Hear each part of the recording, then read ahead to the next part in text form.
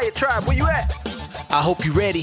Rising from the ashes and it's getting heavy. Conspiracies, we got plenty and some are scary. From aliens to Bigfoot, extraordinary. Yeah. Danunnaki Dan and the homie Romy. I was bugging out all the crazy things he showed me. Jesus bloodlines to the stars in the skies. Always a good time vibing with the Fire Tribe. Hey, so wake up, get it cracking. Rise out the ashes, I know you got a passion. Kick off the convo with theories, many conspiracies, other dimensions, plenty ancient history.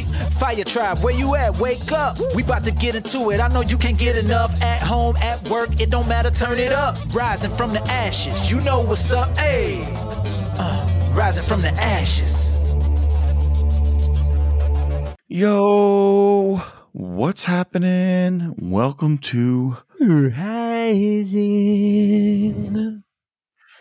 from the Ashes.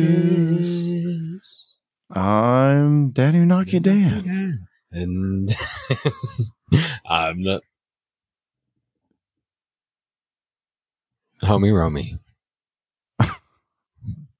Nice pause. Very good theater, man. Very good theater. I'm a theater man. Bravo. Standing applause.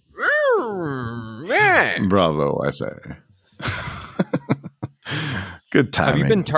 Have you been covered in enough tartar sauce yet? Are you chilling or what? Tarred and feathered? Tartarians and feathered? I don't know. Oh, he's gonna fly away into the. About?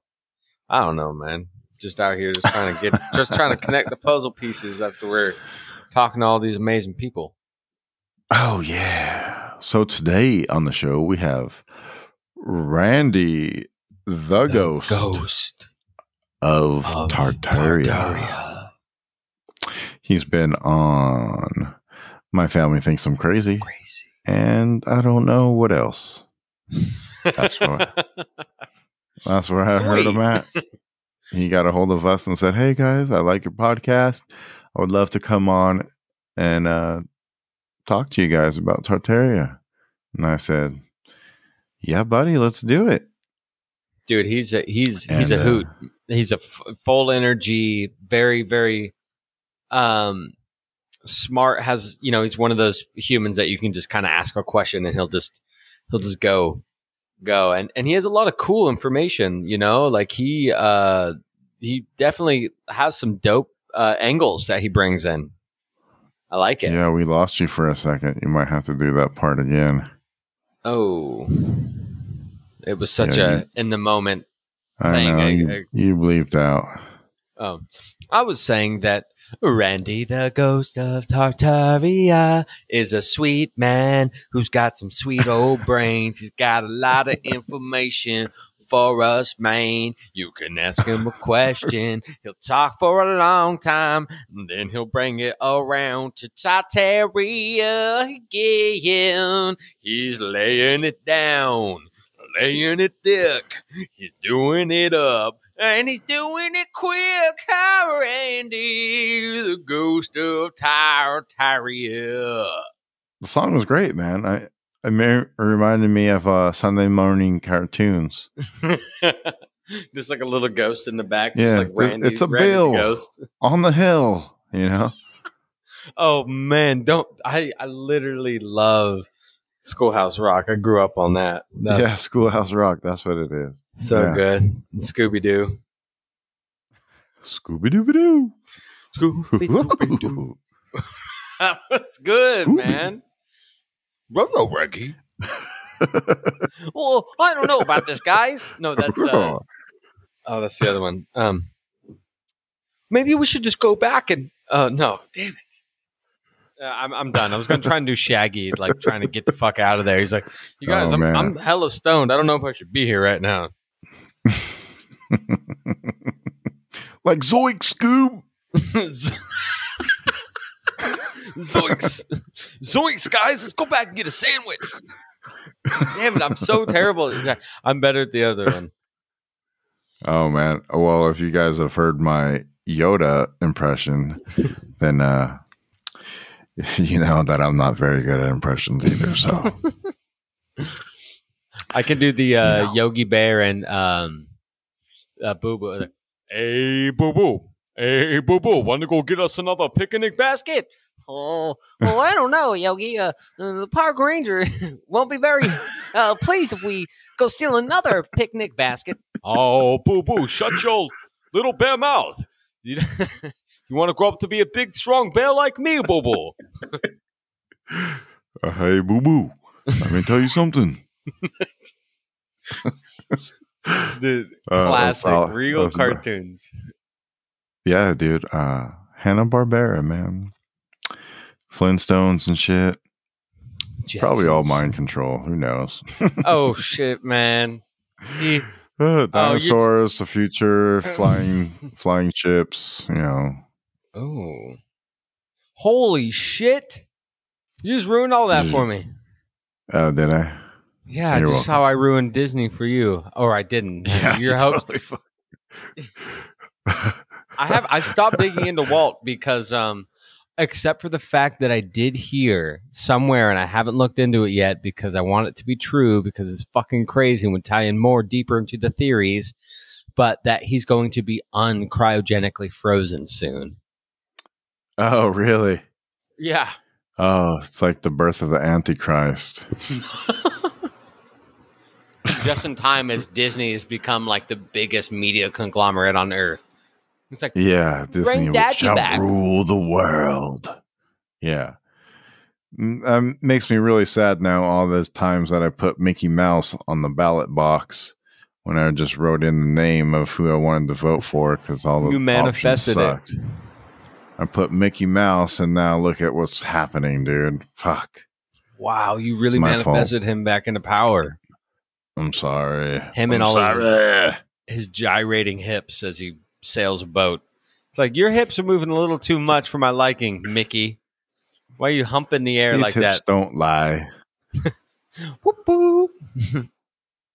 Can you do some Shakira song for me? These hips don't lie. You know that? These hips don't lie, and I'm starting to feel your bone. When the ball ain't look flatting, I'm gonna go up there on a magic carpet in Aladdin. I'm gonna take it down to the 33rd parallel Walt Disney. We're gonna take some. Okay, no, I'm not gonna. I was actually gonna go into some weird shit, and we're not, because I'm not gonna talk about what happens underground at the underground tunnels of Disneyland that ran on the 33rd parallel. All right, man. So anyways, with Randy Tartaria today, Randy, the ghost of Tartaria, we get into just everything Tartaria and kind of talk about, you know, the mainstream Tartarian theme. Yes. Theory, I guess you could say. We kind of just go all over the place with it, you know, and try to cover everything. It's like a little grounding Tartaria theme, so that way when we talk to Michelle Gibson soon, yes, we have that already situated, you know.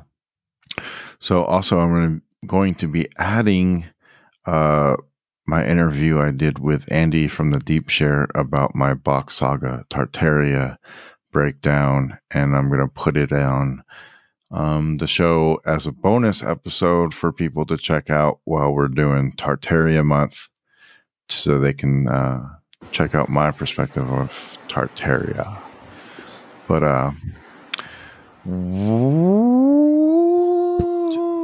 what you got for us today in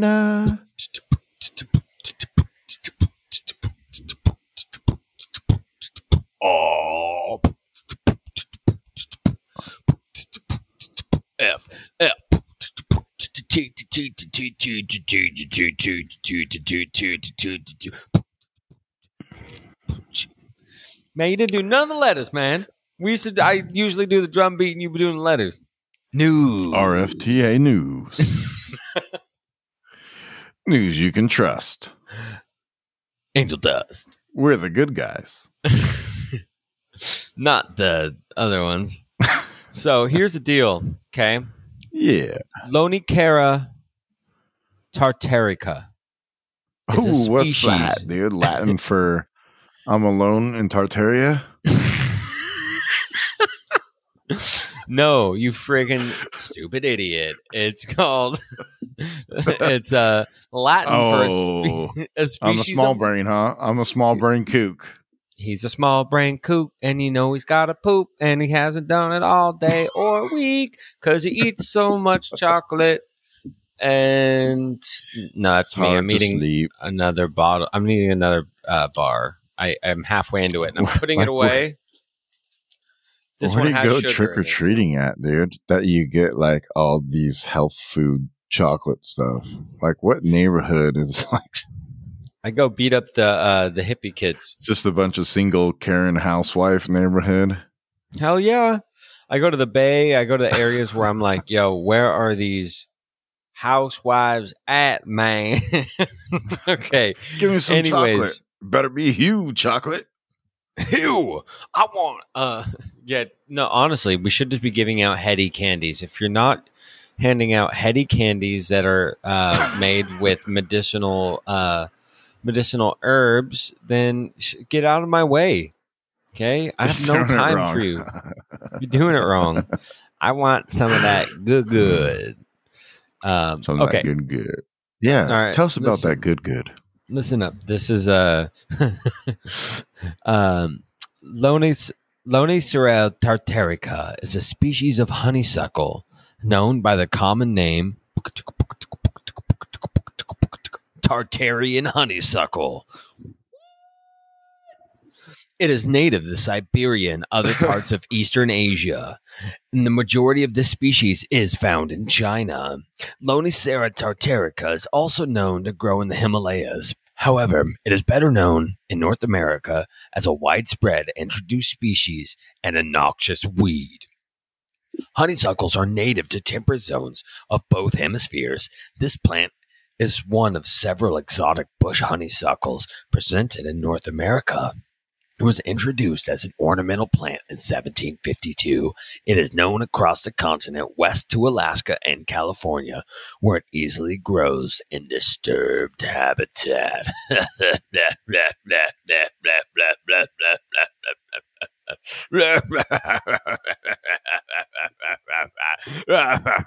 Tartarian honeysuckle. So basically, Tartaria, people want to talk about Tartaria being erased from history books. Okay. People want to talk about it. It's erased, it's gone. Okay, yes, it's hidden in there, okay? It is esoteric in its sense. Putin puts out stuff. There we find maps, okay? It's there. There's plants named after it. You gotta be Putin me. I will cover up that Putin hole. You're tootin' and Putin. You're secreting out of your Putin.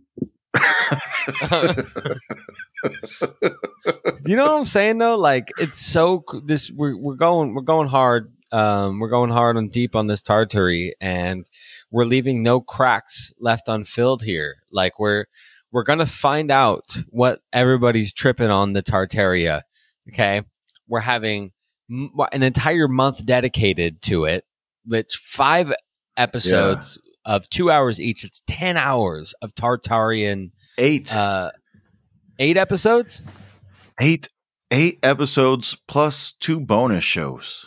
So that's 20 hours of information, guys. Like we need like there will be. It's going to be great. It's going to be beautiful. A quiz. There'll be a quiz. Oh shit! We will make a quiz. Mail in your ballots. That'd be kind of fun. Yes. Oh, shall we do that? Make a quiz? Yeah. Maybe we can. We can do it and put it somewhere. How do we? You bleeped out. Damn it, dude! Why is it always bleeping out? Why am I always bleeping? But something Matrix. Else I wanted to go into, just for fun. Yeah, is funsies. P.T. Barnum. Okay, I was listening to Mark Steves from My Family Thinks I'm Crazy on the Big Dumb podcast, and he said something about the Barnum Museum, and it was like a Tartarian building, right? So the name Barnum like stuck out to me. I went and looked it up on the Googles, and I quickly found out that this guy is deep in some just real weird, shady shit. Like he had a very, very disturbed relationship with all of his animals that he brought around the circuses. He would bet. use colored children with deformities as part of his circus acts, as freak shows, basically, right? And he was exploiting people, exploiting animals. He started museums and was just, you know, he was getting tied into the occult real quick, right here in the early parts of America. The guy with like Fish Man, right? And he is sewing fishes to humans and making it look like it was a real thing. Exactly. Like they've made a show on it by now and all this stuff, right? Anyways, so the point I'm getting, like, he's done all these fucking crazy things, right? He's done all this shit. It's terrible. It's bad. Well, this man at the age of, I think it was 78, lands his ass in Congress, right? He was always interested in politics and he was actually the mayor of this town in Connecticut for a while. And, you know, and he made his way into Congress. He passed a bill, the anti-contraceptive bill in Connecticut, right? Making it illegal for women to partake in contraceptives. Now, it's interesting that he would do that, and because he wants more children to be born, right? Yeah, exactly. He wants more children to be born because my theory is that he was raping women and sleeping with them and impregnating the people on the circuses and creating more of the freak shows, basically populating his own circus. What the fuck? Think about it, man. He's such a piece of crap, man. dude. Dude, so dark. I'm sorry to go there, guys. Honestly, I am. Yeah. The circuses play a part too in the Tartarian stuff overall with the World's Fairs and stuff like that. They're kind of basically, I guess they're not really circuses, but kind of, in a way, kind of relates. Yeah, no? The timing of it all kind of plays out, you know, that the mud flood, the theory of the mud flood, the 1800s mud flood being sometime from 1800 to 1860, right, is when they say there was the last mud flood. So that's when they think the mud flood happened, was early 1800s, is when all this mud covered up everything. Yes. Yeah. Or that it was this timing of that the mud covered up certain parts, and then that was also the repopulation time, the time to repopulate. Yeah. So they were spending those decades doing that, and so traveling around a lot, you know, and that we all know about the orphan trains. We've talked about that before. That was all in the same time period. And then Henry Ford then was burning all of the railroad tracks after that. So, you know, they use the railroad tracks to get everybody everywhere, and then they cover up the railroad tracks, which may have been also Tartarian technology as well. You know, part of the ether energy. Well, I thought they got like Chinese people to come build all the railroad tracks. Yeah, well, that's a likely story, isn't it? Okay. I mean, all right. And they were also having, you know, Turkish corn hens and with the Native Americans on a pleasant Thanksgiving dinner. Right, because that's the mainstream narrative there. Yeah, I don't know. Yeah. I was being facetious and being an asshole, and I do apologize. You bleeped out for a second, so I didn't quite hear everything you said. So that's why I was like, "Oh, okay, sure." I also think I said half of the sentence.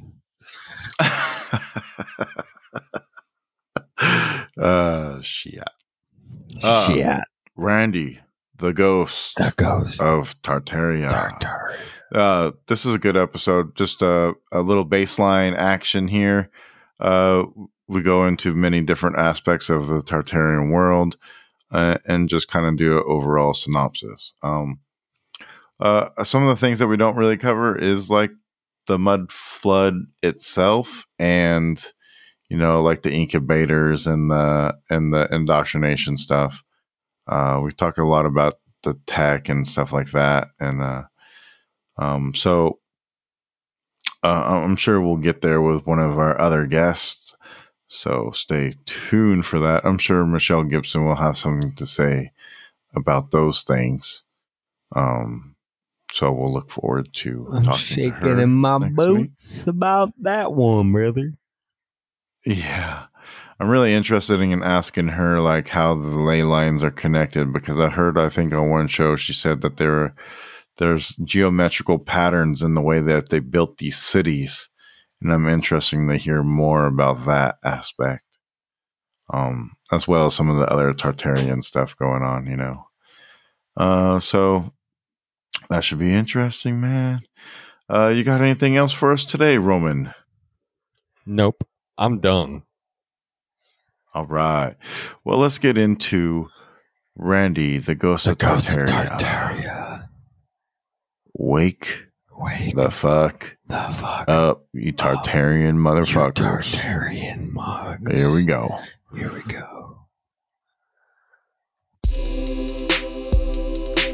Hey, everybody. Thank you for tuning into today's show. We are rising from the ashes, and we, as the Fire Tribe, will rise. Awaken our eyes beyond what is seemingly laid upon us. We can extend our consciousness to the further ends of our cosmic understanding. If you enjoy our show and you like the content that we create, make sure to like, subscribe, share with your friends. Hello, everybody. Yes, please do. Also, follow us on Instagram at RFTA Podcast. If you have any questions or concerns, you can email us at risingftashes@yahoo.com. We are exclusively on Alt Media United. Check it out, altmediaunited.com/rising from the ashes. We love y'all so much. Thank you for listening to our show. If you find value in the content, make sure to pay it forward so we can keep it going. The grind to find the knowledge and the truth and to seek beyond the veil of our current understanding, to share information. Wake up and rise from the ashes. Wake up.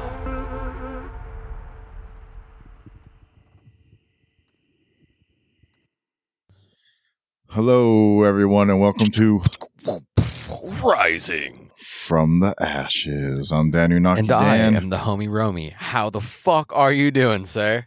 What's up, man? What's good in the Well, hood, we're homie? finally doing it. We're finally getting down to the deep, dirty truth, or at least some observational understandings from some pure intuition and goodness about Tartaria.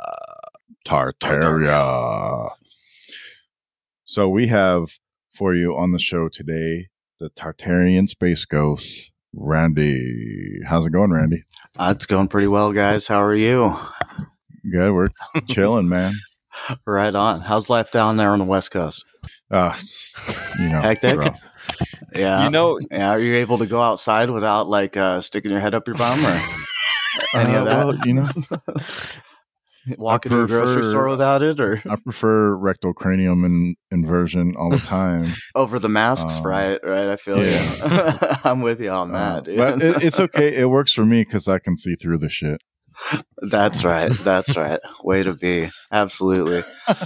And you know what? If you're going to wade through it, at least you could see through it too, right? You're going to wade through it. That's facts. They were giving out free vaccines today at Walmart. Beautiful. Oh, really? Man, I saw the pot for shots, guys. What's up with that? You guys Pot for getting shots? Yeah, you guys getting Jays out there for the jab? Or They're what? trying to get the stoners to get That's what I'm it. That's saying. beautiful. What the fuck? Are you guys not seeing those ads on Facebook out there, or what? No. They're popping up out here in the Midwest. So we're wow. taking solace in the fact that we don't have anything legalized, unfortunately, out here. I wonder if that's some sort of control. We won't be getting bribed in that fashion. It's interesting. It's brutal, isn't it? What the fuck? I haven't heard of that. Pot for shots, dude. Yeah. Yeah, exactly. What do you call it? What do you mean mind altering? Whatever. So Randy, give us a little bit of background on yourself and how you got into this whole Tartaria subject. Oh man, I think the deciding factor ultimately boils down to Zeitgeist, the movie. I think if we're to take it back to an absolute beginning, I think being shown that film probably just like flipped my mind into a different state of thought there. And, that tied a lot of the esoteric side of what religion is and astrology and that sort of thing into the power structure, and kind of just got me thinking about it. And if there's going to be that much manipulation of those type of subjects, well, what's going on with history? Why did history always feel like such a hollow subject with so very few deep facts to take a look into? Of course, unless you were looking into world wars, which seemed to have plenty of information available. But aside from that, there was nothing that you can get your hands on.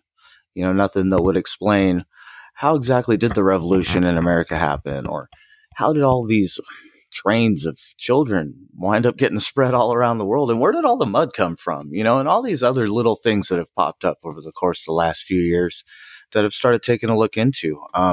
So I guess it's just a curious mind, an open mind, and the fact that curiosity and the search for knowledge is trying to be shut down at such a level that it intrigues me even more as to why that is. What's really going on? Why are you telling so many people to be quiet about so many things and then denying the information to the rest of the world?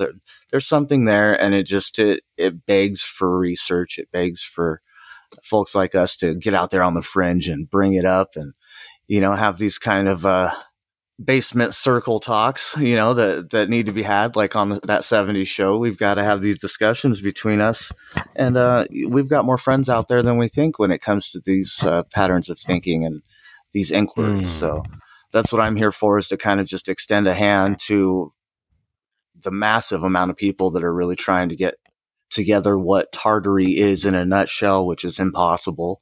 That can be anything from the late Jesus Christ to Genghis Khan, all the way into, I can bring it into the Addams family and what the Addams family is as far as a flip of Tartary onto its head. And we can maybe get into that a little bit later. That's a fun one.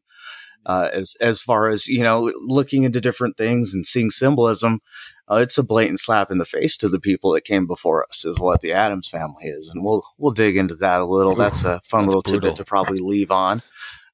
So, and it's a wealth of information that's out there to be had. It takes a ton of time to dig this stuff up in national archives and things like that.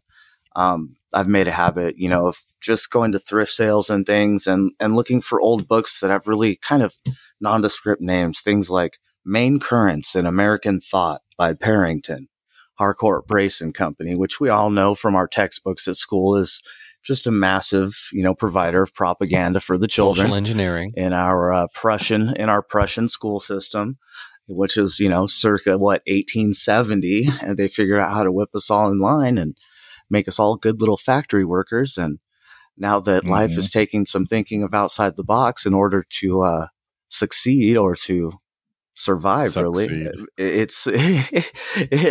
It's a soul sucker, man, out there every day. It makes me wonder about the moon and all that fun David Weiss stuff. We can get into all that later. That's an epic wormhole. He and Crow have a definite conundrum when it comes to what is really going on out there. But let's focus on what's going on the ground, and within so the we atmosphere. can keep ourselves a little bit.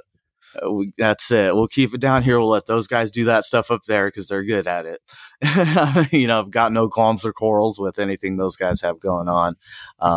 They're very thorough, and that's what I hope to be to this side of things, to the Tartaria question, to the prehistory that's hidden and just kind of denied to us, but at the same time provided to us through things like Hollywood movies, American literature. Mm-hmm. So we are given the information in the form of quote unquote fiction or fact fiction or, fan fiction, they'll call it, or any other number of things that get you to look at it like, oh, it's just a movie. You won't get eaten by a shark at the beach, that sort of thing. Kind of like Jaws, they all tell you when you're a kid, oh, Freddy Krueger, it's just a movie.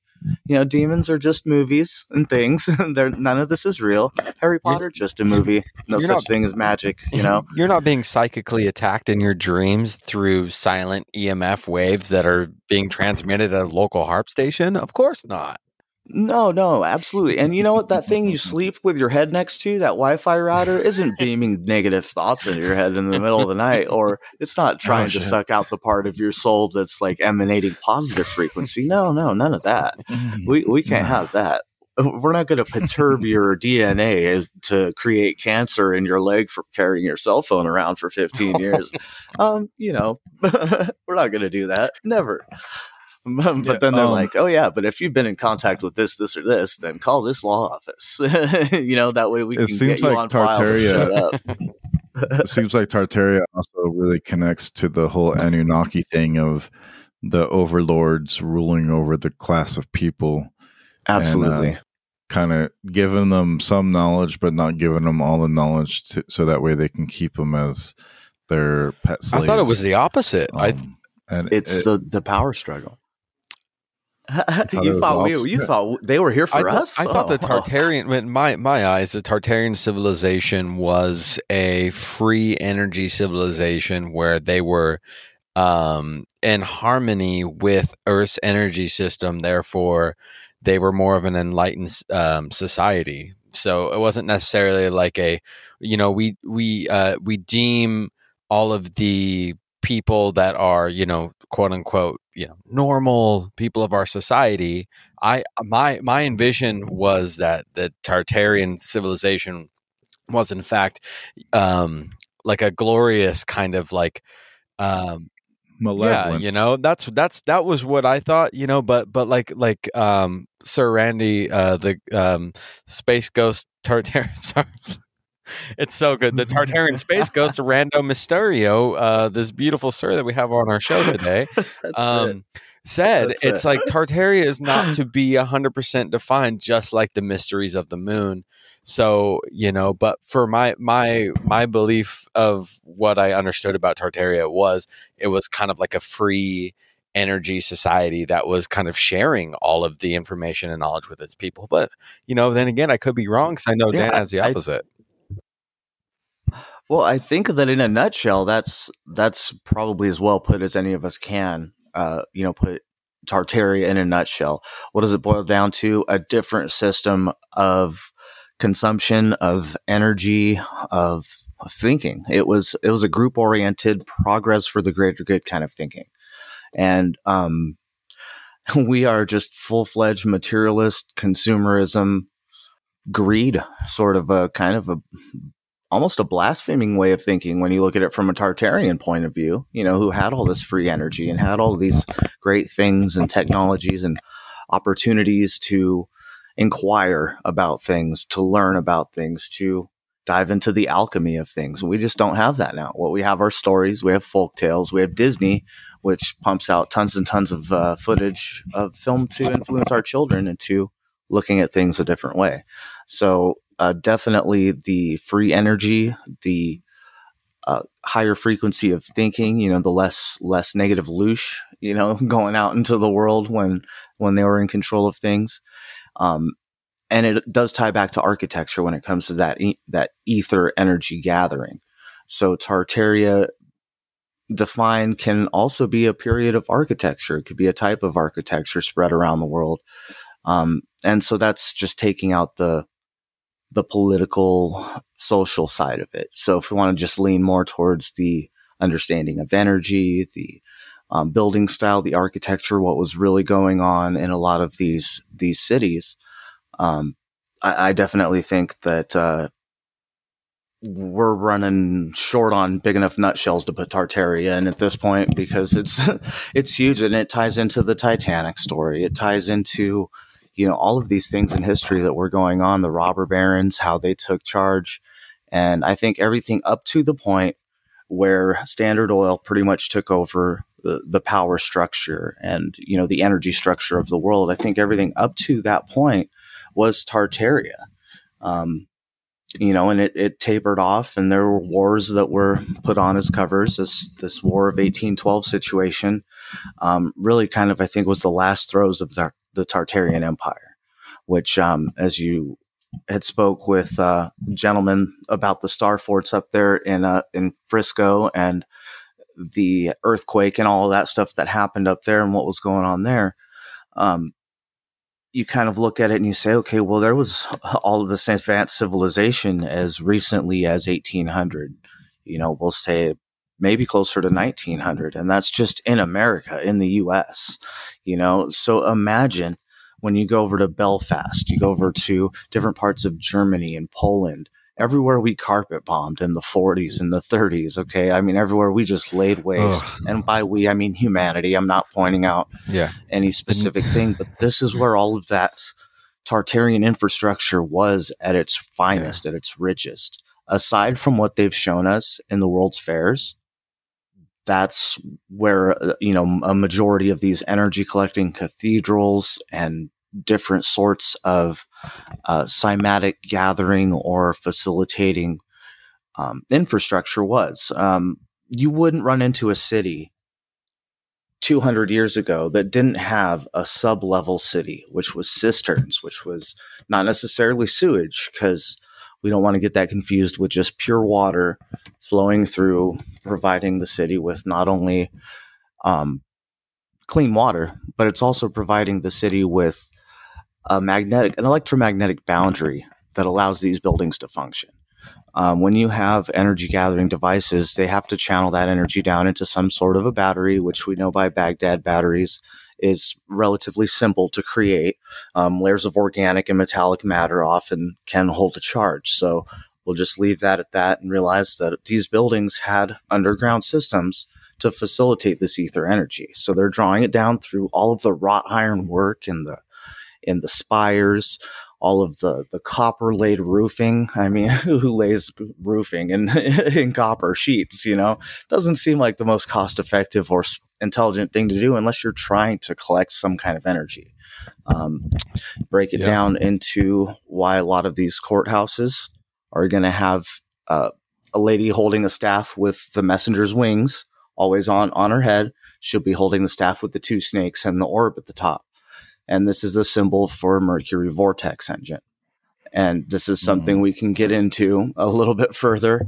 What is that? What is the Mercury vortex engine? Well, if you look up on YouTube, you look up just Mercury engine. What it is it's just a ball of mercury set into a container or a bowl. And basically you apply a light charge to this mercury and it causes it to spin, creating a rotational force. And as this torsional field builds up in these spires, it's able to channel the electricity downward through the rest of the house and into what's basically a subterranean battery downstairs. And what is that subterranean battery? What's that look like? Let's see if I can pull one up here. Or at least get you. The roofs all are made of like copper or gold or brass, wrought iron or brass, right? And you'll see a lot of that. So that in itself is drawing down energy, because the way static electricity works is you have what's called a standing wave, and the more you're able to interact, so the more linear footage, the more area, the more space you're able to take up with your conductive antennae, as it were, the more you're able to reach up into the sky and spread out an antenna, the more inherent static as the wind blows, as the weather shifts in the sky, you have a difference in electrical charge. So that difference in electrical charge as a storm may pass over, or as in a lot of pictures you'll see they were shooting fireworks into the clouds, into the sky.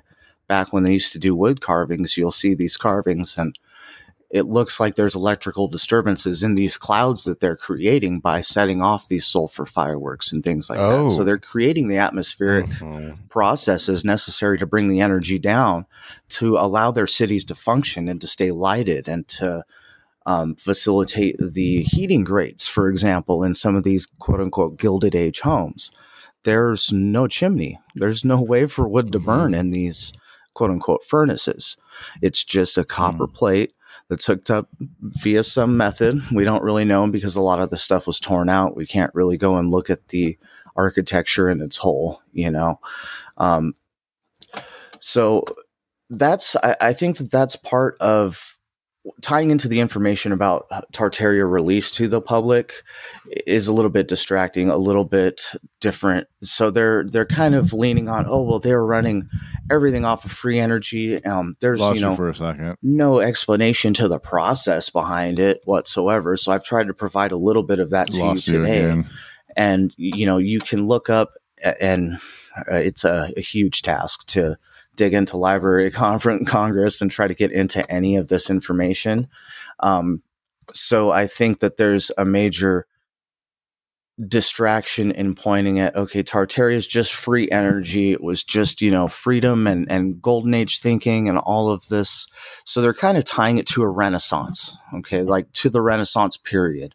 So this is their distraction, is to point and say, no, the Renaissance period is where all of these concepts came up, where the idea for a constitution came up.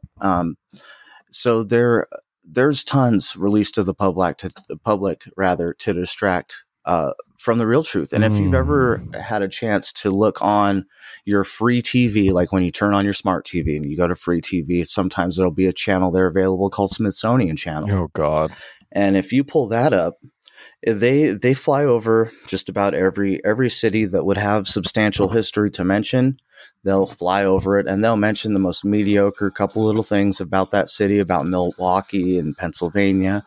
And they'll even throw some CGI in to show you how the Hershey factory was built, because there are no photos whatsoever of that factory being built. It was built in a time period where we were looking at horse and buggy, where the amount of bricks just in the factory alone would have facilitated probably 3 times the world's supply yearly at that time. And so there's just no mathematical way possible that Hershey could have built this town out of red brick and built these factories out of red brick and not just come into this technology and been told basically by the powers that be, hey, we need you to set up shop over here. Got the perfect spot for you. We just dug it out of the mud and we're going to go ahead and set you up, Mr. Hershey. And all you got to do is build a little ramshackle town to keep your workers in. Oh my goodness. So how old do you think that these buildings in America are? What period do you think that they actually come from? That's a great question. The problem with the answer to that is you can go to these buildings and see the placards that are placed on them. Vast majority will point you to a time period of between 1800 and 1849 or 1850. It really kind of depends on the state of the building itself. I know that they give a little bit more of a specific date on, say, like the Iowa State House. All right, so I'm just going to see if I can pull up when the mainstream idea of when it was founded is. So let's see here. Yeah, and they call it a Renaissance revival architecture. And this is going to be kind of a keyword that you're going to see when it comes to what I would consider Tartarian buildings. Renaissance revival architecture. And they call it a 19th century architectural revival style, trying to state that it was basically built in the 1800s, between the 17 and 1800s.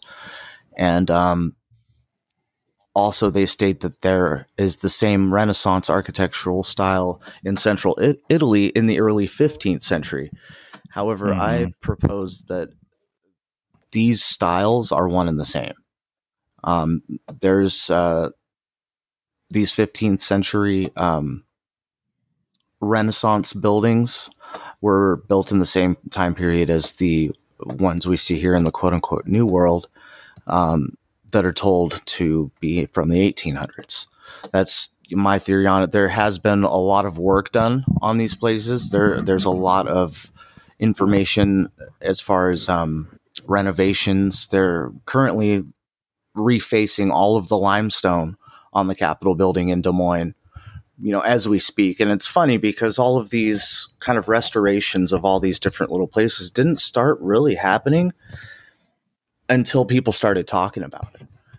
As soon as, people start talking about, well, look at the stonework doesn't match down here from what it matches up here. So now they're going and refacing all of these city centers and Capitol buildings with, fresh plaster. And I've got tons of pictures on that. I'll have to send them over to you guys as soon as I have a chance. Cause I'm keeping an eye on what I can from where I'm at, and so go ahead. Oh, it's kind of funny about, the mud flood of information that's come out about this Tartarian movement and the hidden history within the last, I'd say, 5 years is a lot of information is being bled through TikTok. And so TikTok is like this supposed like Chinese tech company. And I have this the kind of like strange conundrum of a feeling that, they're allowing so much of this information to come into the American masses. So they will actually kind of fuck up the American infrastructure by exposing a lot of these old ancient truths to the people. So then they'll question their government and then cause more riffraff. What do you guys think about that? You sound like a fucking conspiracy theorist. Damn it. It's a conspiracy factist. That's what I like to call myself, because every theory that I've really like wished was just a theory, I've got volumes of information to back it up, and it's sketchy. But yeah, no, as far as the Chinese, oh man, as far as the Chinese feeding, as far as the Chinese feeding into the whole, we'll call it Tartary hysteria. Absolutely, man. There's stuff my son shows me off of TikTok that blows my mind because it's very relevant, very real information that it takes me hours and days to dig up sometimes. And they're just like, boom, let's throw it out on a 2-minute video. And it's like, oh, okay. Maybe I need to hop on TikTok to see what information I should be digging harder into, because it does seem to be having the effect of getting some wheels turning on a lot of these renovations for a lot of these buildings and a lot of these demolitions too. So it's so weird. It's so wild. Yeah. Intriguing. To connect a little bit of stuff to the Bock saga, there was a lady named Akka. She was the mother of all people, Akka. And that's what academies and academia is named after. Akka.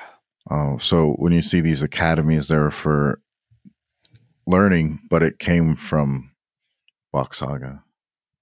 Well, what's the base mother figure, the base patriarch of us all? Isn't that crazy? Yeah. Of all white people, essentially. I mean, that's what I kind of got from it is, if you have a British, Scottish, maybe not Irish, but British, Scottish lineage, there's a good chance that maybe you were stuck under Helsinki for a couple, 1,000 years and developed a lot of, your different traits and things like that. Also in Bock saga, it says that the women were the ones that did like math and sciences, and that the men were the one that told history. So that's why it's his story. That's interesting. Yeah, I'm finding so many tiebacks or so many tie-ins to Bock saga that it was transformative for me to hear that. For me to, I'm pretty sure that I think I heard you guys just briefly talking about it. Like as soon as it was pretty much kind of out there, I think this was probably close to 7 or 8 months ago, maybe. Might have been one of the first ones you just kind of touched on, or it may have been Dangerous World. I don't know. I listen to them all. I like to absorb as much information as I can. A lot of the time I'll throw it on 2 by speed and just, breeze through my day with a plug in my ear and just kind of see what information is out there and what I need to look into and what's different this week than last week. And, lately there hasn't been a whole lot of that, but there has been, like you're saying, a huge rush of TikTok, related things having to do with Tartaria or with hidden history. Absolutely. It's interesting. There's not been a lot. I was just thinking this the other day because I do the same. Most days I'm just enthralled in information. I'm like, I need to consume interesting information, esoteric information, occultic information, something. And recently, like within the past month, there just hasn't been anything that I have caught onto my spaghetti for. No, it's been bad. It's been bad, man. It took a nosedive. We had a really high vibing summer, up until about a month ago, and I'm not sure what happened there, but we've almost, as a quote unquote conspiracy theorist consortium, have been branded, and I think we've been echo chambered to such an extent, unfortunately, that it's just a matter of reaching out on other platforms, which is difficult because if you try to reach out on something like Facebook, you're going to have a problem of being labeled in with a specific group and being put on some form of advertising or echo chamber list. Whereas, anybody that receives your post is going to be of a like mind. And so you're not going to be able to spread it out anywhere and see what other information's been out there. There have been a couple of really key pieces of information that I've gathered up from a couple places on YouTube, which is pretty rare. But it's only been in the last couple months. And I think it's because they're trying to compete with TikTok's influx of information on the Tartaria subject.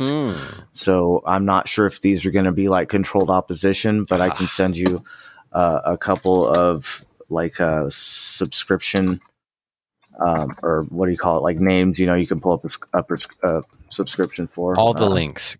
Send us all the links. Oh, yeah. What do you? I know a lot of Tartarian people support the flat Earth model. Do you also subscribe to that? So the idea of flat Earth, you're looking at a shape to try to describe something that is bigger, that is more, that is far more substantial than just, hey, let me have a plate that looks flat. What do you think? We live on something like this? Well, there's a possibility, right? But I'm kind of under the impression that it's a lot more complicated than that, than shape, than size, than volume, than any of the things we're taught in the atomic model. The atomic model tells us we have to have some form of a shape for it to be a material object, right? And essentially just because we're able to walk on this earth and not fall through it doesn't make it as material as they'd like you to believe.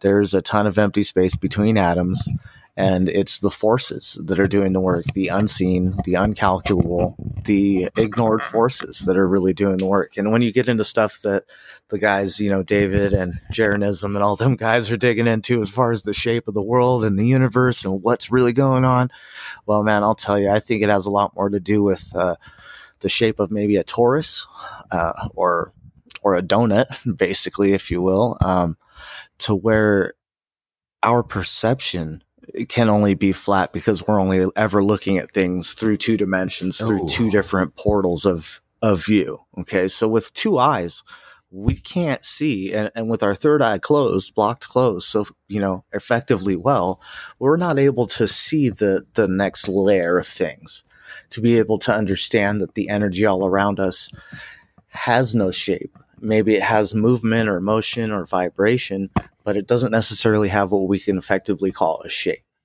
So that's where I'm at with that. There's, a lot more to energy, vibration, and everything. If you look at, if I were to hum at a certain tone, the entire room around me essentially would become the cymatic shape of the hum that I'm emitting. So it's a very loaded question when it comes to the shape of the earth. I don't think that, we're flying through space at however many thousands of miles an hour. So, what I was going to say is I just recently watched a video with Praveen Mohan, and he was talking about how flat earth from India, and because they had there was some model that he found that showed like this flat Earth model.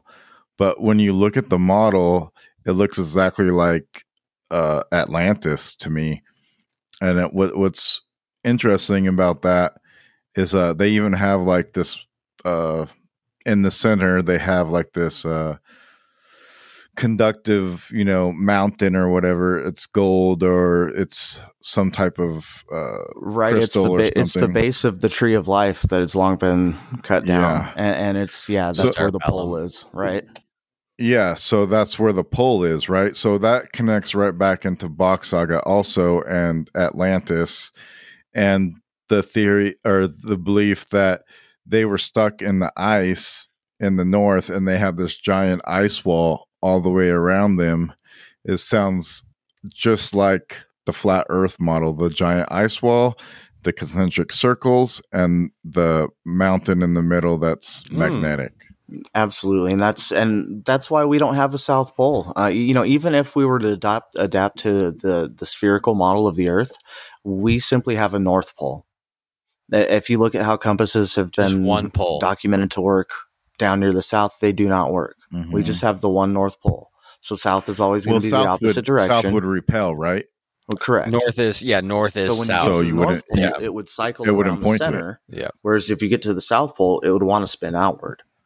So you would never have a definite pointing to a South Pole. It would always just keep the North pointed north. So it would just spin at the South Pole, and at the North Pole, it would point to that direct center, right?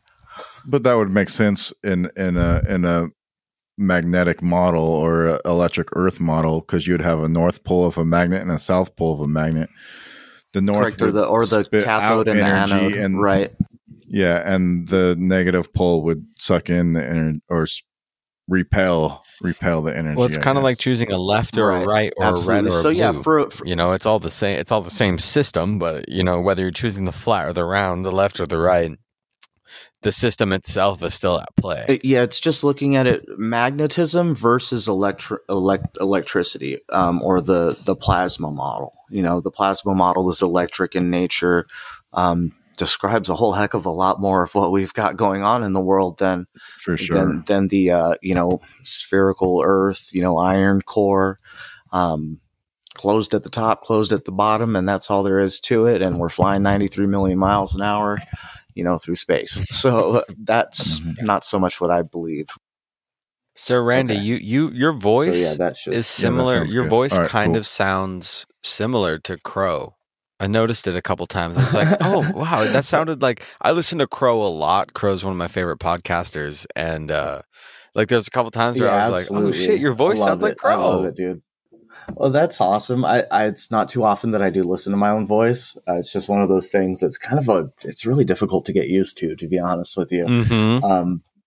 Especially like the post stuff where everything's all edited together. It's like, wait a minute. Is that how I sound? Okay, well, I don't need to be so anxious about how I sound coming across a microphone. It's not too bad. So, But yeah, I'd love to get in and talk with Crow one of these days, and hopefully making baby steps and diving into the world of conundrum and chaos like we all sit in.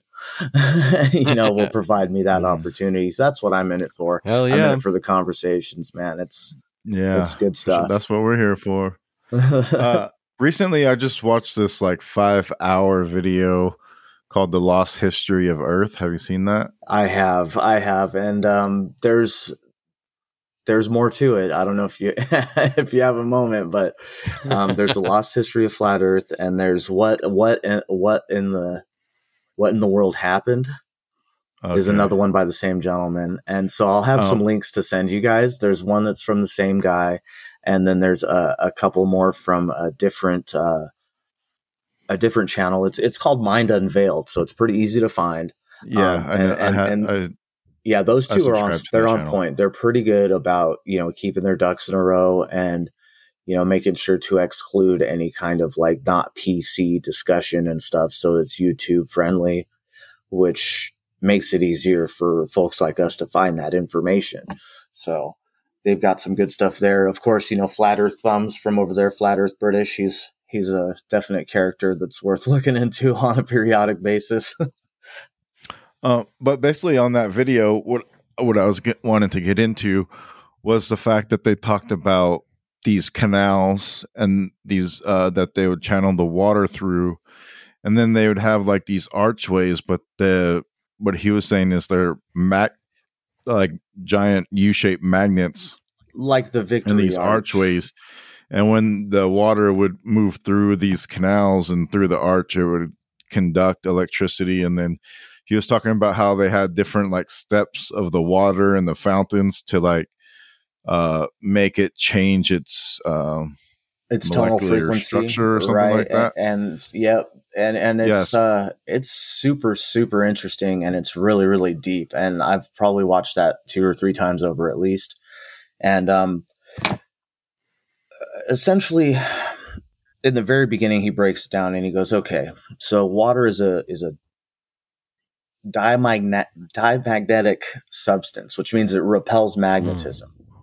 Okay, so if you have a cathedral, or also the word cathode comes to mind, which is where an energy influx happens on an electrical circuit. You have energy coming in on a cathode and radiating out through the anode. Electrodes are just connectors to one of these ends of the system. So basically, if you are channeling a vibrational frequency, which, as we know, sound and radio wave, they're all related, as well as, electrical forces can run in either a wave or a particle, depending on the observer, apparently. Okay. But all of that aside, with these cathedrals, you would have an influx of a certain cymatic vibration, so they would calibrate these buildings based on the rose windows. You'll see the rose windows are always in a cymatic or a divine ratio or a divine pattern.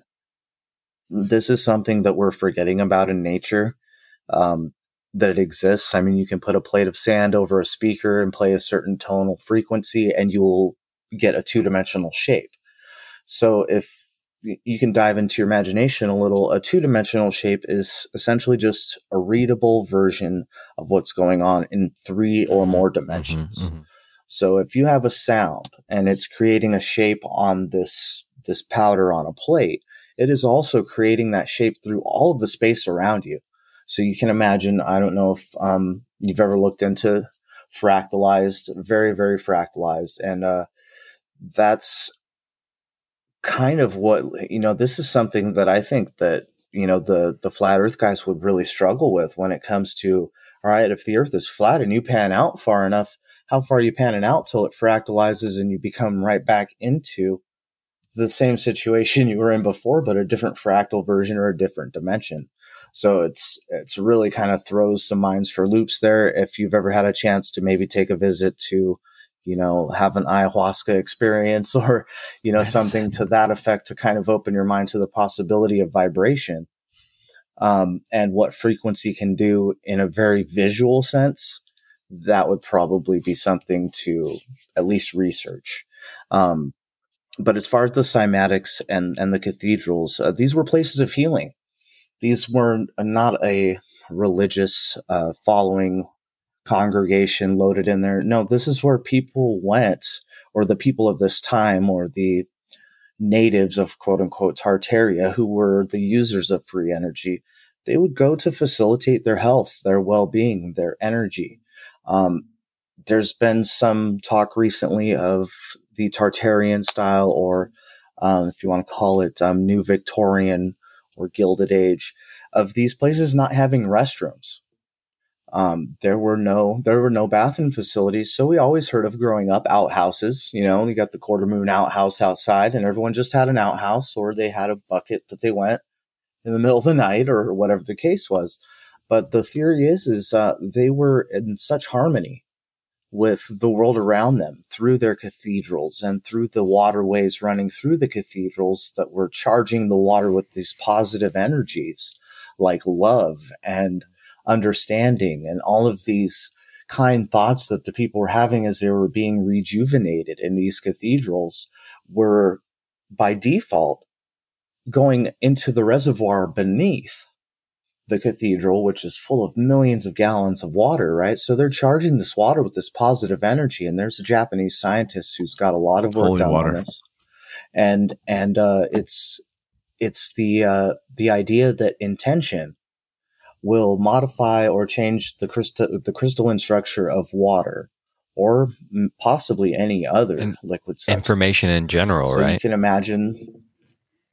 Absolutely. So the water's carrying that information, that intent, so they've already got their own method of communication through intent. I mean, if you're having a problem in this star fort city of Tartaria on this side, right, and your energy dips down and your people aren't healthy and there's something going on, it's not going to be very long before the one next way down the river is understanding and feeling the vibe that there's something wrong. Maybe they don't even need to speak to each other at that point. Maybe they just feel that negative vibe come down that current, that river, and they're just boom over there helping them out, And so these are things that maybe we've lost touch with, or maybe we're just a different species, a different group that does come from an event like is described in the Bach saga, or does come from some form of cataclysmic Ragnarok gathering of forces underground, like the Hopi Indians talk about, having to grab the Native Americans and pull them underground for the cataclysm and, send them back above ground after the fact so that they could survive. So these are stories in our past that I think we've pushed them back thousands of years, like Noah's Ark story. We've pushed that back. We've said, oh, that must have been thousands of years ago. Well, hey, what if the ark's a euphemism for this? And, the flood maybe say, hey, what if it happened 400 or 500 years ago, right around, I don't know, the time when pretty much all hell froze over in Helsinki. And, what if this happened back then? What if this happened in 1717, where the largest blizzard and ice storm of the recorded history that we have happened in the Ireland area, causing all of these famines? And that could tie back into the Irish origin of Tartaria and esoteric knowledge, which then became the Jewish church, i.e. the Jesuits and so on. So quite a bit to unpack there. And I definitely hope that I didn't go too deep into it, for a quick not spiel. Deep enough, man. Just because, it's a lot. It's a whole lot to break down and to unpack. And I just definitely want to leave with a few really valid points of thinking for people to kind of ponder on, which is, what does my vibe, my personal energy, my emotional energy, what does that do for me in my life? Okay, because in the past, your emotional energy, your positive vibe was what brought you into a mindset of creativity, of joy, of beauty, of appreciation. So that's what we've lost. That's what is taken away from us and hidden in Tartaria, is our ability to connect with ourselves, with each other. And you can see it around the world. This is what we're being denied right now. We're being denied each other. We are essentially being put in boxes and said, hey, the only way you're going to talk to each other is through things that we can monitor, keep an eye on. Absolutely. And if you think they don't have backup recordings of everything on Zoom or everything on Zen, they've got it all, dude. But it's just a matter of how we do things. They're not going to step up against people that are hypothetically conversating. In my opinion, I think it's a realm of discussion that has to be on the table in order for things to continue as far as the plans, that the powers that be have in place. Do you think that it could be energetic cataclysms as opposed to like physical cataclysms, or that like things like as opposed to like a geological or something like we're taught, like a volcano? Yeah. Any of that. So like energetic as opposed to that. Yes. Absolutely. And the thing that I'm like really tying into is, or right now I'm tying into is, first of all, is this going to be like an intentional cataclysm? There's a lot of evidence pointing to like an intentional cataclysm to kind of spark this global reset of information and rewriting of history. But there's also evidence to suggest that prior to the 17 or 1800s, there was a worldwide just devastation that we may have gotten conveyed to us through history as the fall of Atlantis, when, a very substantial population and substantial civilization was quote unquote lost beneath the waves. Okay. And then when you come into everybody kind of rolling over to America in the 1800s, a little bit after that. And I'm not saying that we as, the whole Columbus story, everything we're taught in school, the New World Order wave. I don't think that we were anywhere. Yeah. So that wave coming over was the wave that wanted nobody to know about the fact that, hey, maybe this flood, this, sinking of Atlantis was what happened to the Americas. Like, where else is all the mud going to come from? Or the sinking of Atlantis was a euphemism or a metaphor for the loss of this age of understanding.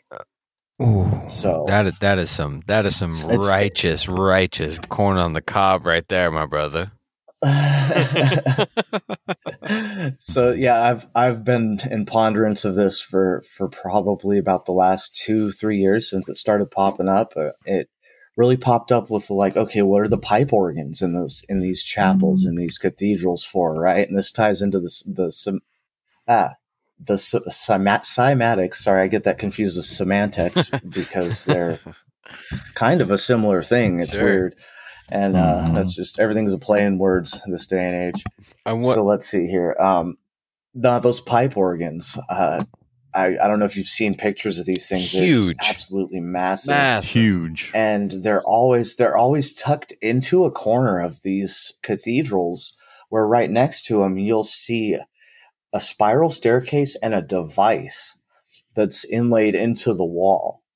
And I don't know if that has something to do with the drawing down of the ether energy. I do think that the spiral staircases in wrought iron and things like that were part of the, energy collection. All of the iron in the houses. If you look inside some of the pictures of these old buildings, these old cathedrals, they'll have what look like antennas just kind of sticking out of the walls in random rooms. And I think that these were standing wave energy collectors or emanators in order to get that vibration, to get that etheric energy kind of distributed throughout the house in a uniform fashion, so that it kept people well. It kept people. There's a theory that instead of being the type of creature that we are, that uses a chemical process to break down nutrients and gain, fuel for our bodies, that these people were of such an advanced nature that they no longer needed food. They never had in the first place. They were breatharians. There it is. So this is where a lot of the terminology for where the superior quote unquote Aryan race came from. So you can kind of see where there's a lot of breatharians, Tartarians. So, and the whole Tartar thing came as a disrespect. It was always put across to the West as a disrespectful terminology for either a soldier coming back from the Crimean War was a Tartar soldier from coming back from the Middle East, or coming back from, China or the Mongolia region. They were always a Tartar. A thief was always labeled a Tartar. So Tartar sauce is a direct insult to every time they're eating fish and reminiscing on how great the Empire of Britain is.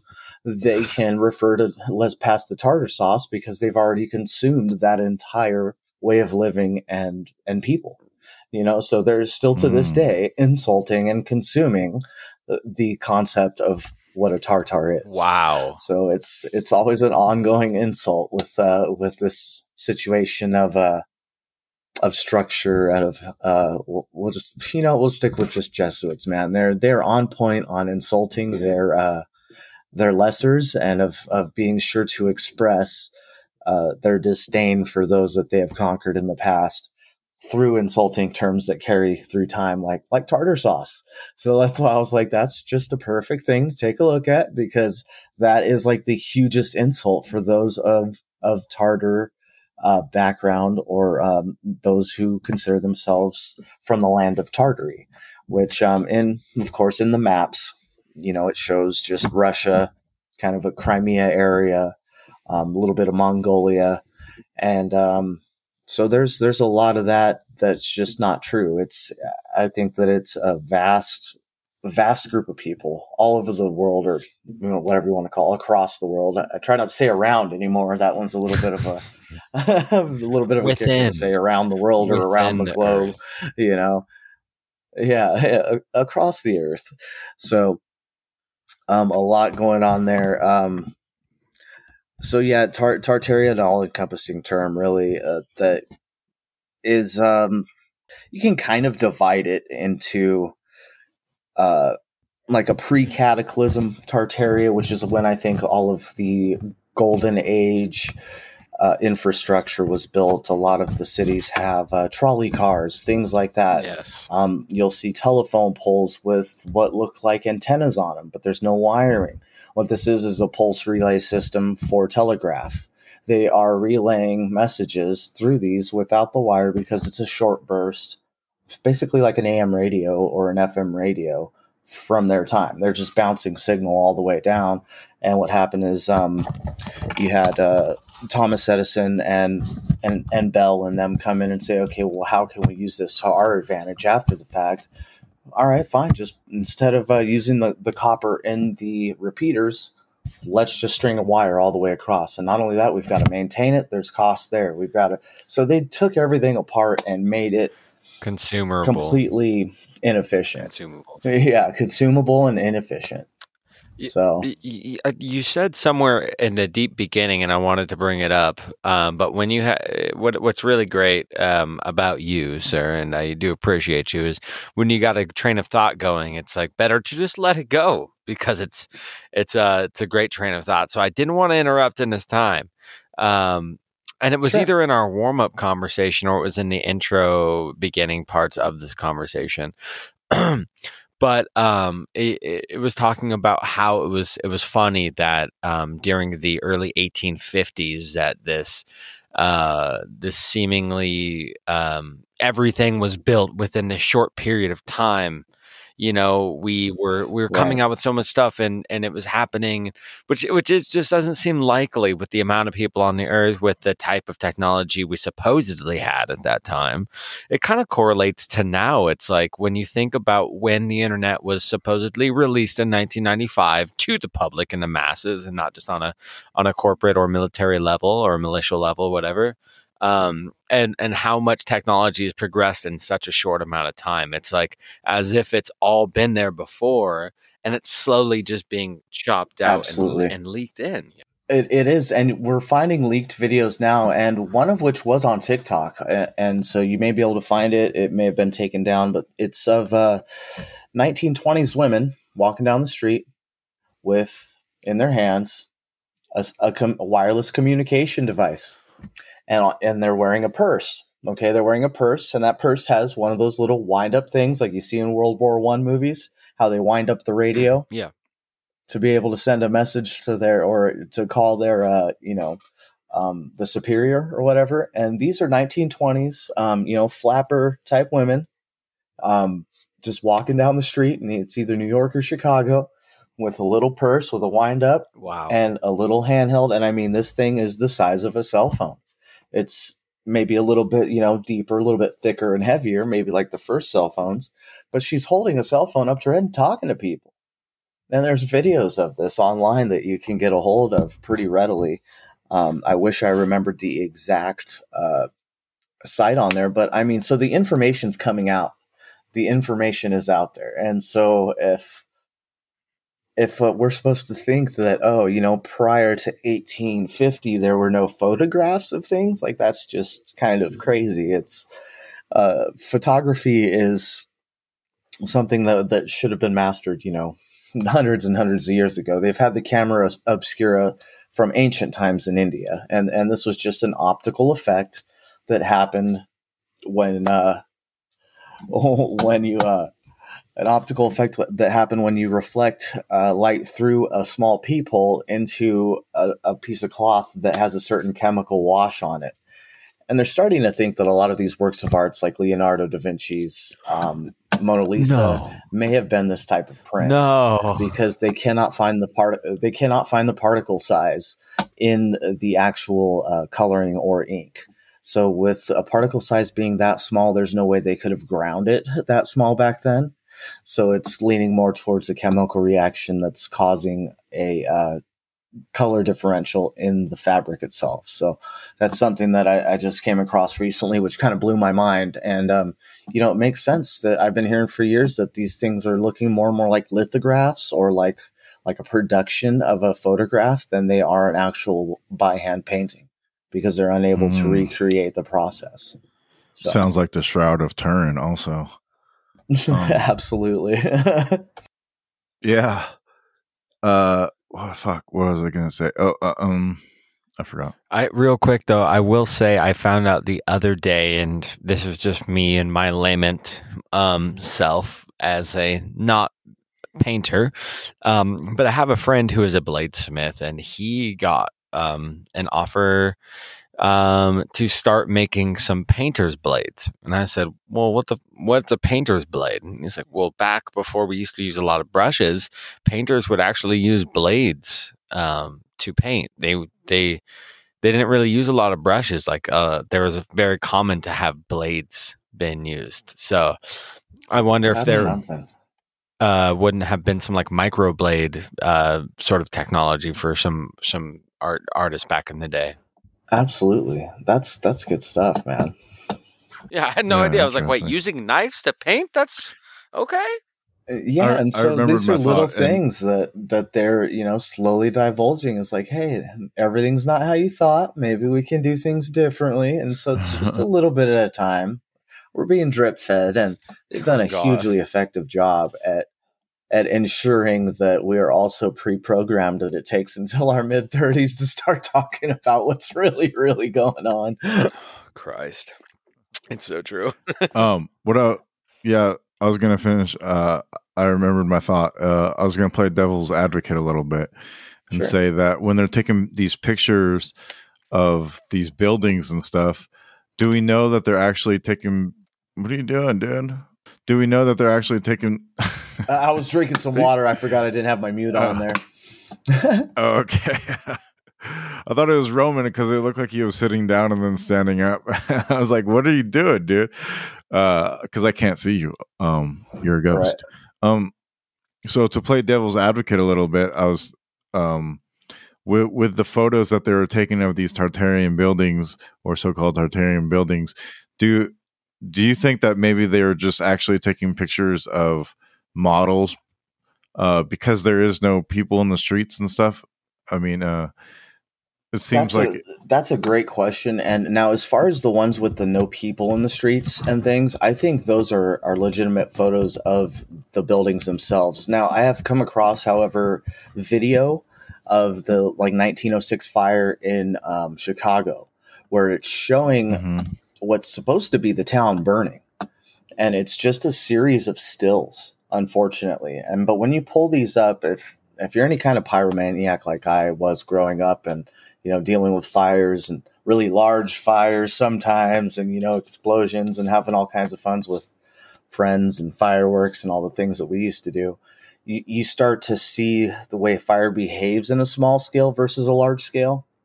And so there are a few pictures online, and you can probably pull them up on Library of Congress. Unfortunately, that's a mess.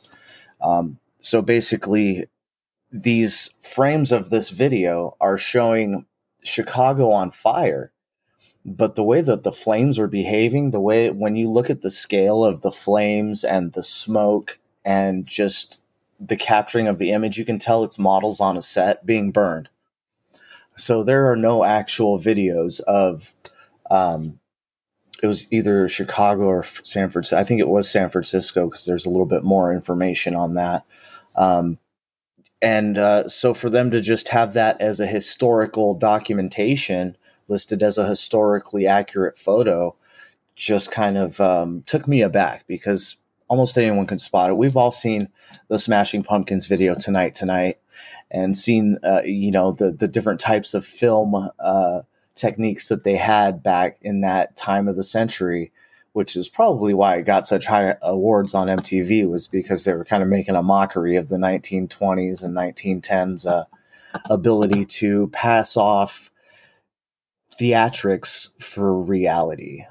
They're building the Wright brothers images of the first, 1 hour and 15-minute flight. If you look at it closely, it's a composite of images. So quite a few different things that are tied to just like a flip book. It is. And it's, back at that time, they only needed that few pieces of frame, and they would just kind of loop it over and over again a couple times on the newsreel before they put the movie on for the day. And, you had your newsreel. That was it. You didn't have at home television or anything like that. You went and stopped by on your lunch break, grabbed your newspaper, went and watched the newsreel in the local theater, for free. And that was how you got your news. And these were the types of clips and types of information that they were putting out to people on a mass scale. And, why would we question things like that? If we were in that time period, why would we question, the development of an entire nation, as long as we are comfortable in our own existence, in our own home? We've got a blanket or two. We've got, at this point in time, I think we had electricity in most homes by probably 1920.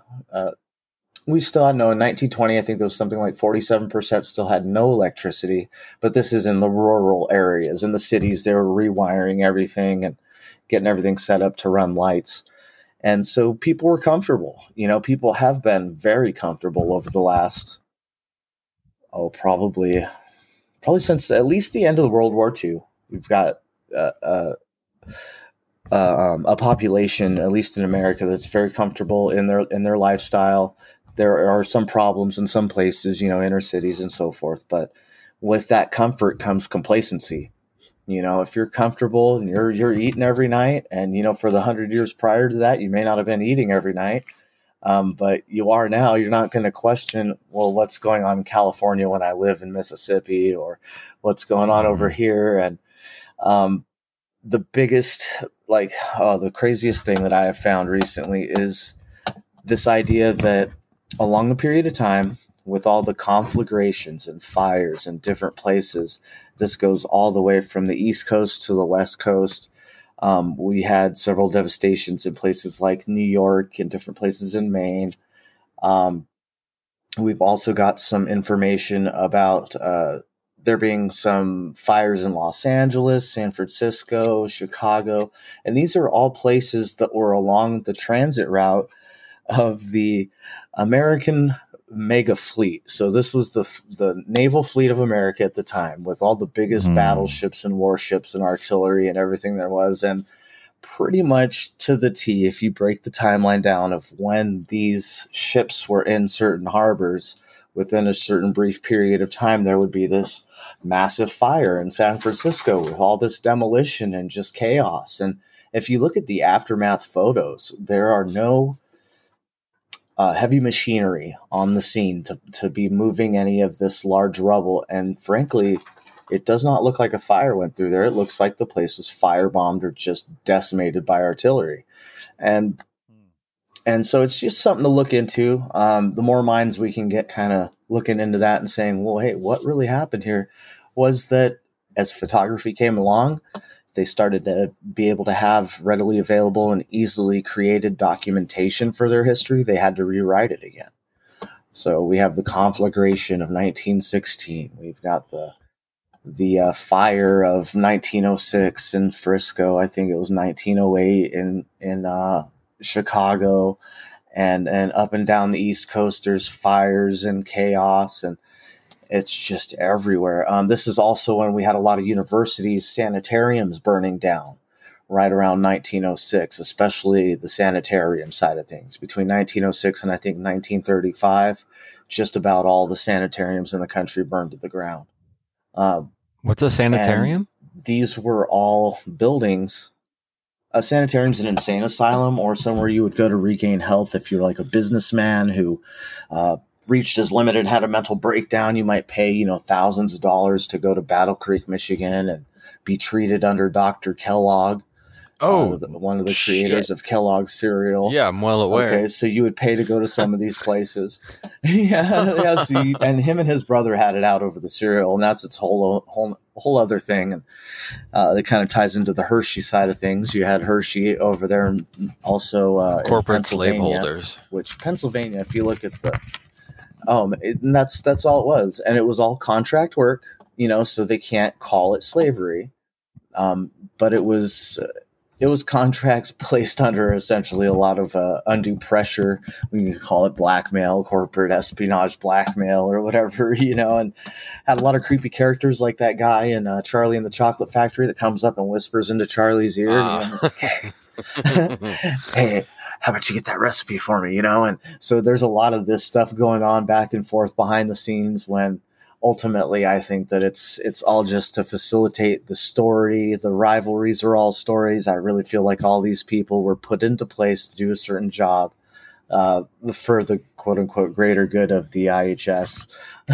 So, and we'll just leave that red brick side of things alone. So we've got a little bit more time. We could dive into red brick. I'd rather do that when we can pull up some actual stat numbers on that, because that's a huge one as far as our capability to build these things that we're talking about here. All right, I have two questions that are seemingly kind of maybe they're polar opposite, but I want to see what your take is on it. One, what do you think, like, just occultism in general, right? The practice of occultism has to tie into Tartarian history or what's going on now with Tartaria, or what have you. And then, do you think that the mud flood or the erasing of history or the whitewashing of history happens in periodic form? So it seems like a lot of those dates you were bringing up, right? 1906, 1920, 1916, those were all almost about 100 years ago. And you look at what's been happening now, right, since the since year 2000, when it hit the 100-year mark, 2001, and so on and so forth. These almost cataclysmic type of societal situations that have happened are almost seemingly like they're part of another mud flood. That could very well be, and I've kind of been struggling with that as far as the timeline between cataclysms. What I will say, though, is you have a situation coming up or that came up around 2006, to be honest, right around 2005, 2006, where we had the switch to digital. I don't know if you remember having to change out your antennas on your TVs, yep, and everything else. All of a sudden, we had satellite radio available. We had these just massive boosts in our ability to connect with each other.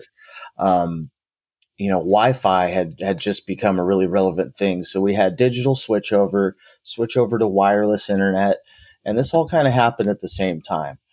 And I'm really of the mindset that when we flipped from analog to digital, we transitioned into the new paradigm of cataclysmic change. And I don't think that we're going to see it in such a sense that we're used to in the past, where it's like a physical cataclysm, a massive all-out devastating war that pertains to tons of death, destruction. I think that they've done a lot of the land clearing they're going to do. I think they've done a lot of the destruction they're going to do as far as physical things are concerned.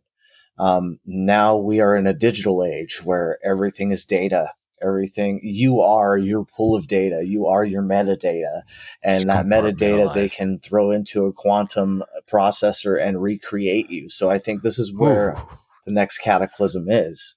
The next cataclysm is a very, very deep rabbit hole that I unfortunately don't think many of us come back out of. Damn. We are being pushed to such a point of subservience that I feel like some of us will become the creative cattle, if you will. We are here to create. Cattle. That is our purpose in this world. The controllers are not ones that are, we'll say they're not the most creative creatures on the planet, but they are very persistent and they have a lot of stick-to-itiveness. So we'll give them that much. But as far as the creativity side of things, they need us. They need us for our progress, our creativity, that's why they've created the competition side of things between us to generate this production of things. That's what people are. That's what we do. We create things. We create ideas, and we turn these ideas into tangible material objects, which I feel like that's a very special thing. And we're very special people. And I'm with all the flat earth guys on feeling like, it's an effort, a concerted effort to destroy what some people would know as God or the divine or, the all powerful or the spark of life within us. What drives us to create and to have love and affection and ultimately to have hate and destruction. What drives all these things? Anything that leads to spark, ascension. True ascension. That's what ultimately that's what I'm going for. I don't know if I'm going to have to make a few more round trips through the joint here, but we'll see what happens when I get back with my soul people and they tell me how I did this time around. I don't think it's a one-off. I don't think that it's just, oh, poof, we're here, we're gone, that's it, we're dirt. And ultimately, if I'm dirt for a couple 100,000 years before I become something else sentient, I don't think I'm going to miss that couple 100,000 years. You'd be so lucky to be some dirt. To be sentient again. You know what I mean? Yeah, absolutely. I wanted to bring up what we're talking about with like these resets and creativity, and how like the destruction of your ego is what helps you to evolve and become greater. It's almost like in a way, in a Stockholm syndrome kind of way, that they are actually creating these resets to help build us up to reach that higher level of creativity in a way. Like if you look at Atlantis, the destruction of Atlantis, and then the new rebirth, and then you got like all these stories in ancient history of like the hero's journey and, the destruction of yourself, your ego, and then overcoming obstacles to get to that next level. It almost seems like it's maybe not a controller thing, but more of like a symptom of the universe. Yeah, man, I'm with you on that. That's well put.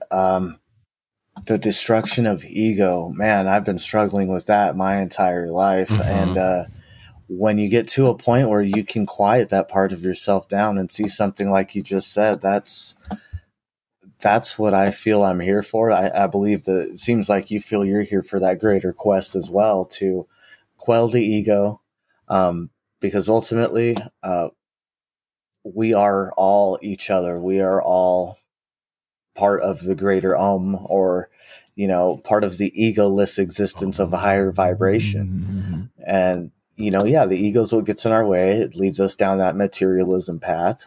And if we can learn to step on our ego and quell it a little more and put it aside, that's definitely part of ascension for sure. Yeah. Then the other thing I was going to ask you about is, do you think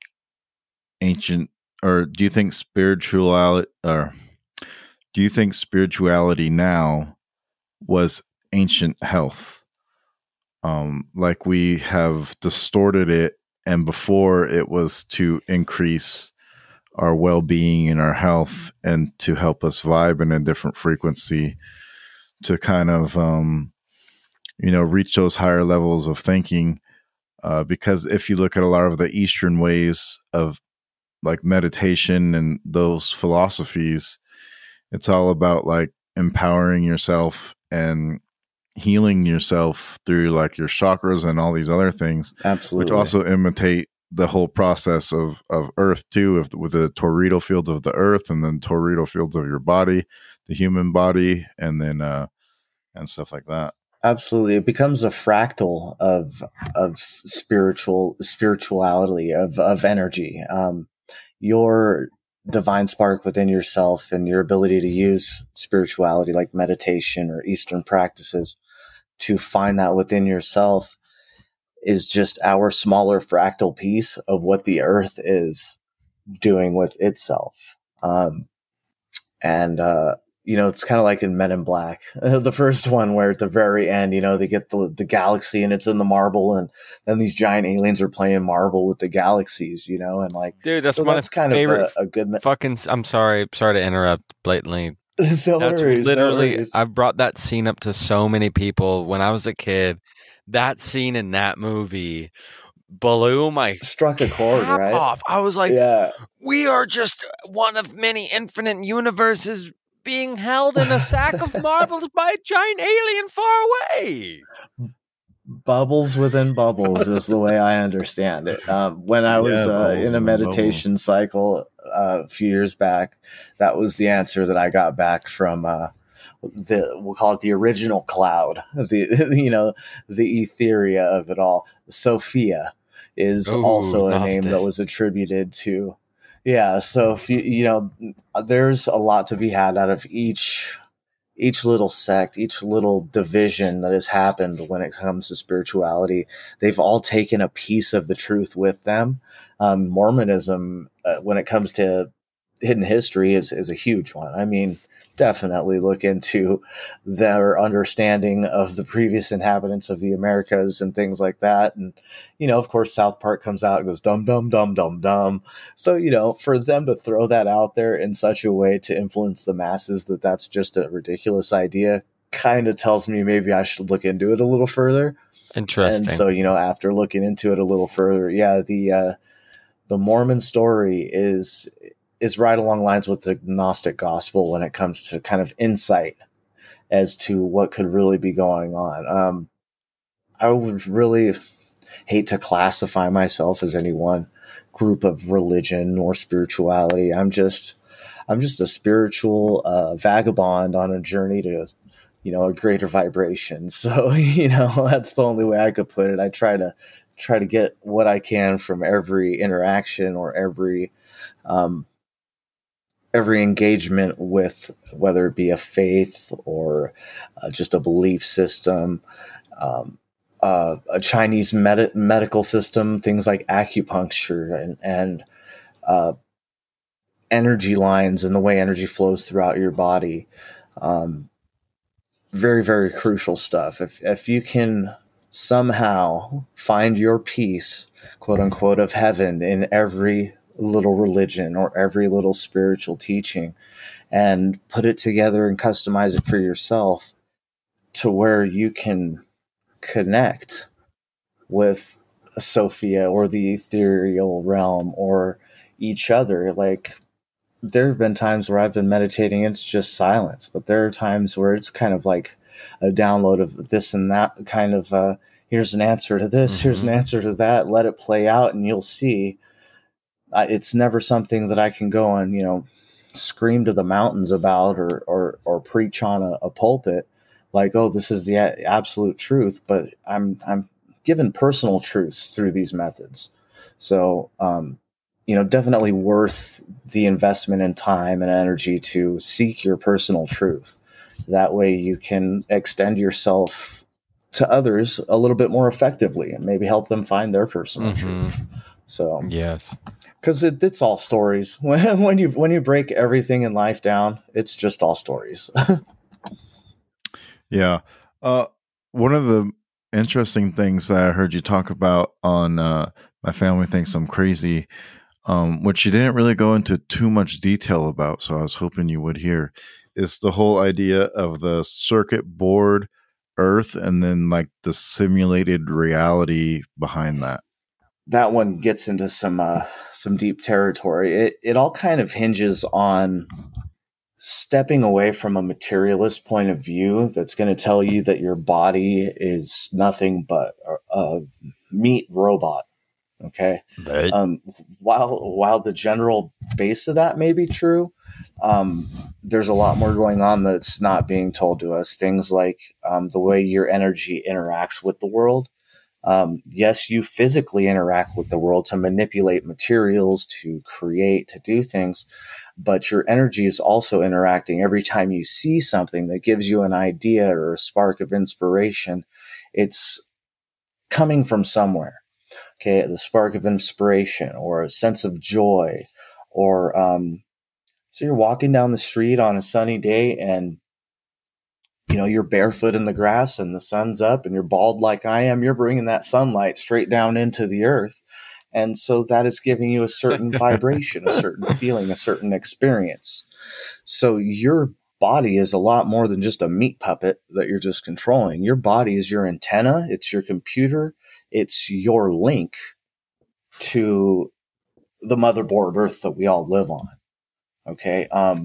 Now, if you think about how much energy, whether it's just the movement of people in and out of an office building that's made out of glass and steel all day, and everybody's plugged into their desks with their hands on their mouse or their keyboard, or engaged with their headphones on, plugged into their computer, which is plugged into all the rest of the wires in the building, which they go somewhere down through the ground, wherever the case may be. This is all facilitating our experience. What I mean by that is, without the this kind of ties into some deep stuff about the old ones, Societal simulation. and how it is a societal simulation. So basically, that's Roman's favorite word. The ones that came before us laid the groundwork for a more immersive societal simulation. They built the mountains, these mud flood fossils, or these mud fossils that are mountains, and they're just giants laid out in different, shapes. And there's all kinds of crazy stuff going on, whether it's the silicone trees that used to be here, hence have been cut down, turned into silicone motherboards now, and we use these in our computers to process everything.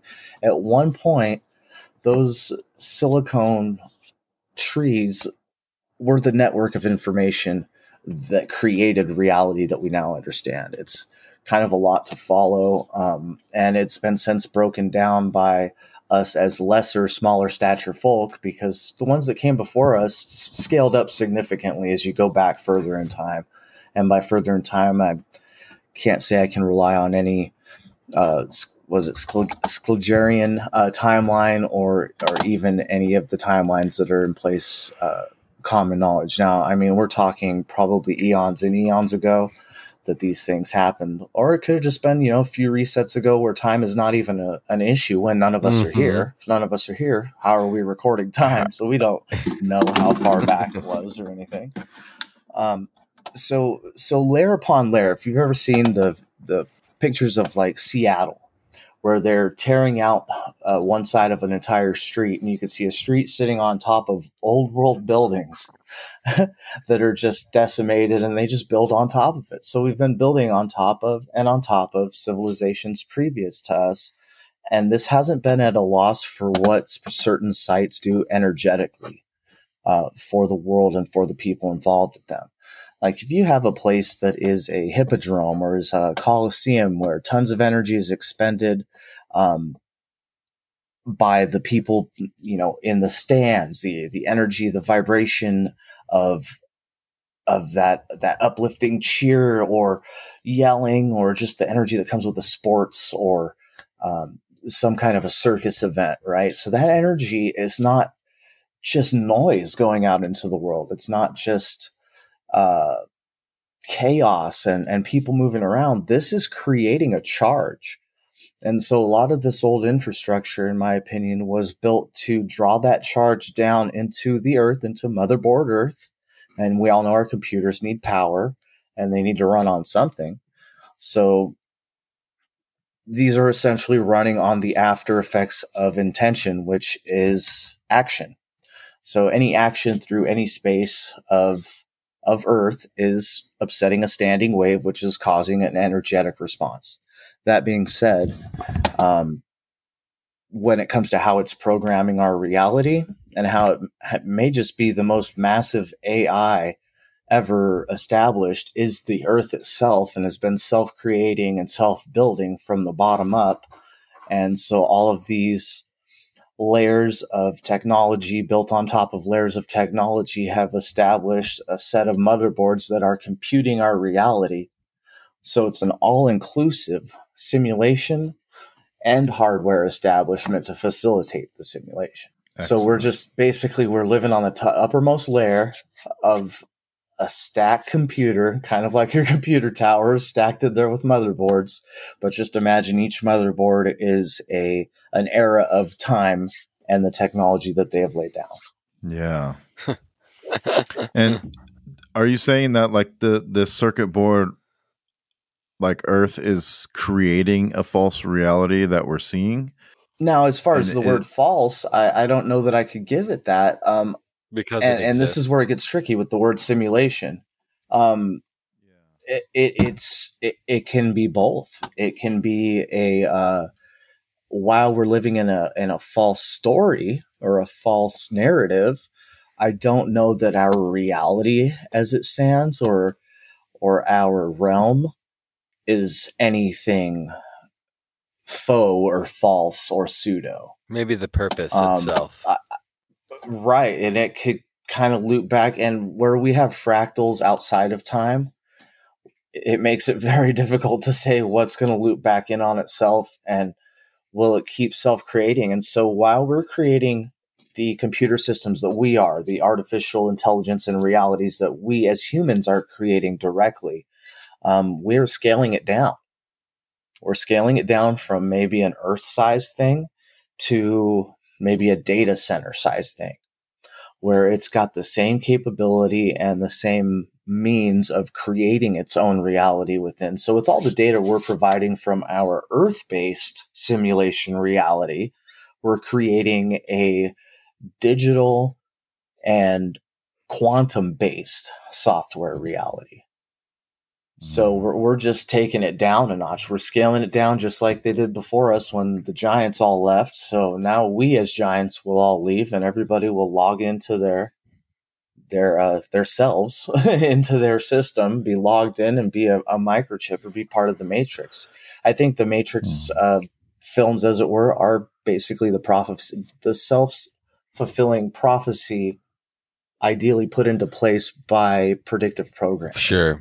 So I think that that's what the drive is. I don't think that it's something that's maybe happened in the past where a lot of people think, oh, we're just batteries. We're just in the Matrix. I don't think we're in the Matrix yet.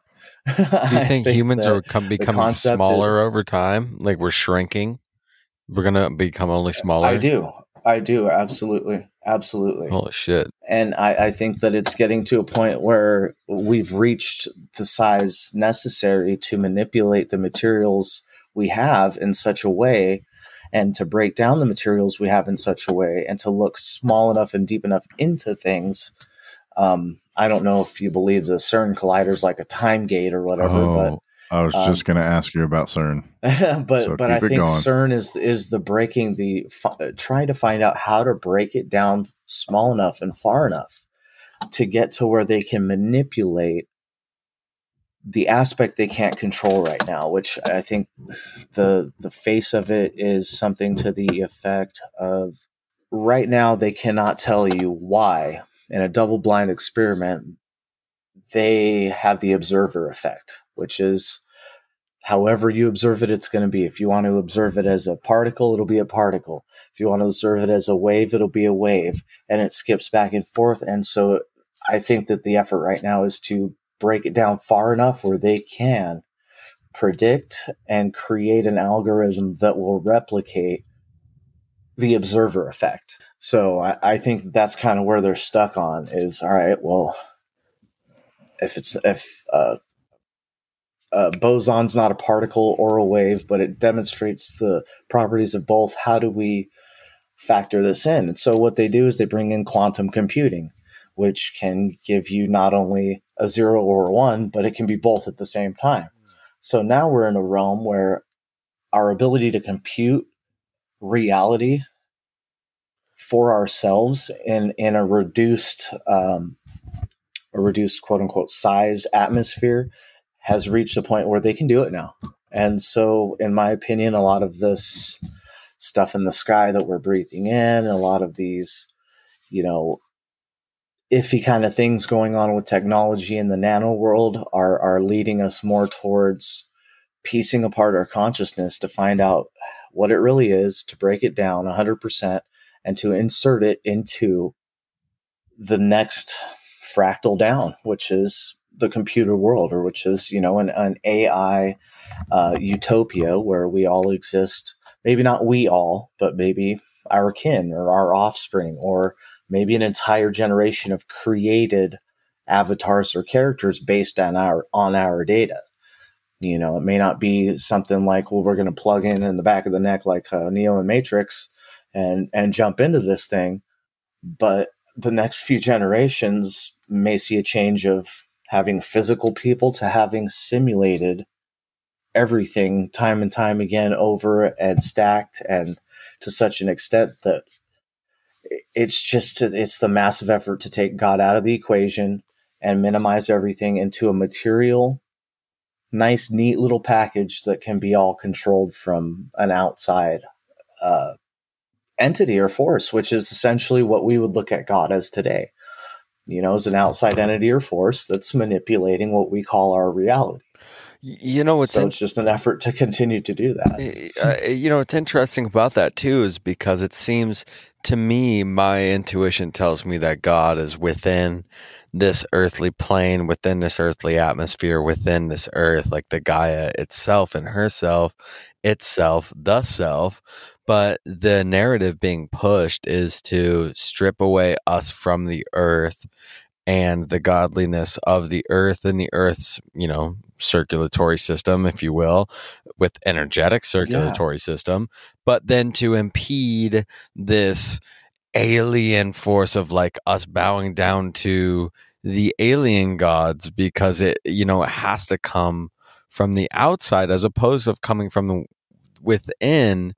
And that, I think, is kind of just, in my opinion, right, that's where I agree with you so much, that they're ripping us away from this, this connection to God. But God, in my opinion, is the earth and is this energy, this electromagnetism within Earth's plane. And so it kind of ties into a strange, for that matter. Yes. And it kind of ties into a strange question I want to ask you, just to get your opinion on this. How many species of humans do you think exist on the earth? And by that, I mean, do you think we have been inoculated with maybe some sort of alien species at any point in time? Or do you think we are all, in fact, humans? Well, I've been struggling with this, okay? And not going to lie, some of the struggle with this comes from maybe too much absorption of Japanese anime or manga concepts, but I do hold them to a certain level as far as understanding things beyond what we're able to, because they're given a lot more information about the world to compute everything they need to come up with these virtual realms. That being said, I the more and more I dig into it, the more I look at the current human species as a homunculus. I really don't think that we can call ourselves, and this is going to kind of sound crazy as, somebody that is aware of the forces of good and evil in the world and considers himself spiritual, is I think that we are definitely a manufactured creation or species. Maybe not manufactured, but we've definitely been led in the direction. I mean, we can't even tell how far back these quote unquote inoculations and these different modifications to the way our body works have been happening. You had the, 1908 or whatever Spanish flu. So that's hundreds of millions of people getting shot. Some people died, but those people that lived, they created us. We are their offspring. We're the offspring of the people getting all the booster shots in the 50s and 60s. Coming back after World War II. So we really don't know what's going on there. We don't know what's going on with the changes in molecular structure of the food we eat, especially a lot of the modified the modified things, what is it modifying within us? Nanotechnology has been hidden to such an extent. And I started hearing about it probably 25 or maybe 30 years ago when I was a kid. Wow. Just having family and stuff in aerospace and seeing like there was a lot of crazy top secret and, scientific stuff to really dig into, to look at. And so they've had a lot of this technology a lot longer than they'd like to admit. Tell us more. And it's kind of scary to think that genetic engineering maybe has been going on since the turn of the 19th century, if not earlier. I like to think earlier because, look at Bach Saga. If you're stuck underground for 10,000 years, you think you're not going to start playing with genetics a little bit? I mean, what else have you got to do, right? Holy shit. So, holy shit. So, you might as well start really toying with things and get everything refined to where you've got the most productive, the most tenacious, the most vicious people for the right roles once you get up there and can start handling stuff and taking things back. You think you're not going to have a group of people called the Jesuits that are genetically lined up to do the job they're doing with absolutely no moral qualms? Like, they're farmed. This whole super soldier thing, they're farmed. We're all farmed, man. We really are. To take it back a little bit, you're talking about quantum mechanics and zeros and ones, and how quantum would be a zero and a one. Yeah, qubit can be either or, both, or the absence of both. So it's wild. Yeah. Sounds androgynous. Yeah, it made me think. What it made me think of is the phi ratio. The symbol for the phi is a circle with a 1 going through the middle of it vertically. Oh yes. And then so I looked it up, and it has to do with phi, and I think a lot of these Greek fraternities are called like Kappa Phi or something alpha like beta, that. alpha beta phi, something. Something like that. But so yeah, that's interesting. And that's kind of like a natural energy. And if you look at that, like, all right, when did the Greek language come out? We're told, 1,000 years ago. We'll just run on that for now.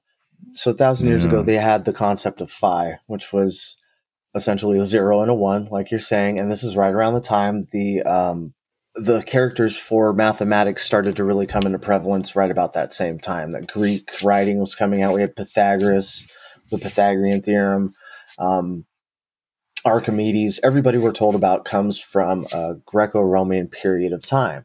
So why wouldn't they have the concept of a qubit, which is phi, which is a 0 and a 1 at the same time, or the absence of both, or an anti-qubit, or whatever it is? So if they've got these concepts already written into a language that they've created, then these concepts are not only relevant in that Greek, but they were relevant in whatever information they brought it from.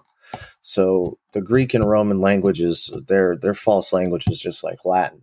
These are just created to create the false history. Where you really want to get and dig into is old Gaelic languages, maybe some old Cyrillic kind of is the predecessor to a lot of Greek and Roman. And it's kind of strange to see that. Because we're told the opposite. We're told the Greeks and Romans, did all this first on their own, came up with these alphabets on their own and so forth. But getting back to the qubit, so they had a concept of it. They had a written concept and a written, essentially, symbol for what would later be used as a symbol for phi. And phi is basically the Fibonacci, and it's what all life is created from. And it's the ultimate fractal. It is what creates the fractal reality around us, is the golden ratio. And if you look at a lot of different equations throughout time, like the one that's telling us the size of the Earth, for example, and you look at the breakdown of the mathematics of a sphere even, it is so contrary to the golden ratio that it's almost like a blaspheming of it. When you have... When you have a remainder of an equation come out to 66.6 degrees, and this happens time and time again, or it's 33 degrees, depending on what the situation is. And these are all kind of bastardizations of the, 3-to-1 to 2 ratio, or 2 to 3 to 1. I got to pull that up. But anyway, it's not the clean mathematics that we would be looking for with the golden ratio attached, which kind of leads to the divine structure of the universe, in my opinion. That golden ratio is key. And when you have mathematics that does not line up with that, like the speeds of which we're supposed to be flying through space and the spirals in which these are happening and the chaos factor and all this other stuff, kind of leads me to believe that most of the fabrications that we see in mathematics are going to be just deviations from that golden ratio. And all of the construction we were talking about cathedrals, and if you go inside and you measure anything in a cathedral, whether it be the space from wall to wall, or the space from ceiling to floor, or the space between arches, or even the ribs on the arch or the ribs on the columns themselves, you will always find a reference to the golden ratio within every single thing inside of that. And now there are different variations that will manifest as a change of frequency of sound, or will carry a certain frequency of sound a little differently than the other, but they will always fall within the golden ratio standard. And we just don't see that in the newer buildings. The ones they claim are, because we're no longer living with nature. We're living in material reality. That's it. That's exactly it. Yeah. So for this last little part right here, you had mentioned the connection with the Addams family. And yeah. so Glad to we end could it, get to that. Absolutely. So to end it a little bit, I'd like to end it with something a little fun. Maybe I'm not really sure what you're going to tell me. So it's definitely fun stuff, and it's definitely going to kind of give you a head scratcher, especially when you look at, when they pull up to the Addams family house and it shows their house up on top of the hill, and it's of a Tartarian, we'll call it a Tartarian architecture. It's got the, four-peak with wrought iron in the top with, electricity striking it. You've got Uncle Fester and them running all them experiments in the basement, right, with electricity, and he's always got something blowing up down there, and he's coming out, covered in soot and smoke. So he's doing all kinds of awesome things in the basement, right? A lot of really crazy, involved, so classic work that nobody understands. People just laugh him off as the crazy guy, right? But at the same time, he's walking around in all his wool coat, bald as can be, right? Probably for messing with all the electricity and stuff down there. He zapped his own eyebrows off and everything. So that being said, he can walk around, he could throw a light bulb in his mouth and light up anytime. Why? Because he's wearing wool, and he's probably got a couple of layers of something that's metallic or, organic underneath, a couple layers of wool, and maybe some steel fibers or copper fibers woven into the wool, and he can walk around and he can light any room he's in just by holding a light bulb because he's so static charged. So, I mean, they're telling you kind of a thing is, well, while Uncle Fester may have been the bald, crazy, kind of scary looking guy, he had a handle on electricity a little better than most people do. So that's one little thing there for the Addams family. A couple of others are just the diversity. Okay. So you've got some diversity in this household. All right. You've got, the wife figure who's a tall, very tall, slender, black-haired woman. Okay. And you've got, her husband, which is of Hispanic descent, which there were a lot of Hispanic hierarchy and things living in some of these Tartarian areas. We'll call them Tartarian areas because Absalon. It absolutely. And when we had places like Southern California, you had Juan Cabrillo, and you had a lot of these different influential Spanish figures that were living in the late stages of Tartaria in California even. So that kind of points to that. And then you have their butler, obviously. You have Lurch, right? And Lurch is a giant. He's at least 8 foot tall or so. And that family looks at it like it's an absolutely normal thing. He's part of the family. There's never any qualms about his race or anything like that, but they put him across as a sideshow type of effect for that show. And Tartaria ties into giants very heavily. We'll get into maybe the Smithsonian stuff a little next time and go into that. But so there's quite a few things. What about the kid? Well, with the two kids, I think you have Wednesday, who is kind of more into the social manipulation side of things. She's very good at getting what she wants out of whoever she wants it from, but is also kind of a metaphor for a transition between this crazy old family and how are their children going to adapt. So they're showing the children as being troublemakers, as being devious, as being kind of the people you don't want living around you, the rebels, the rabble rousers even.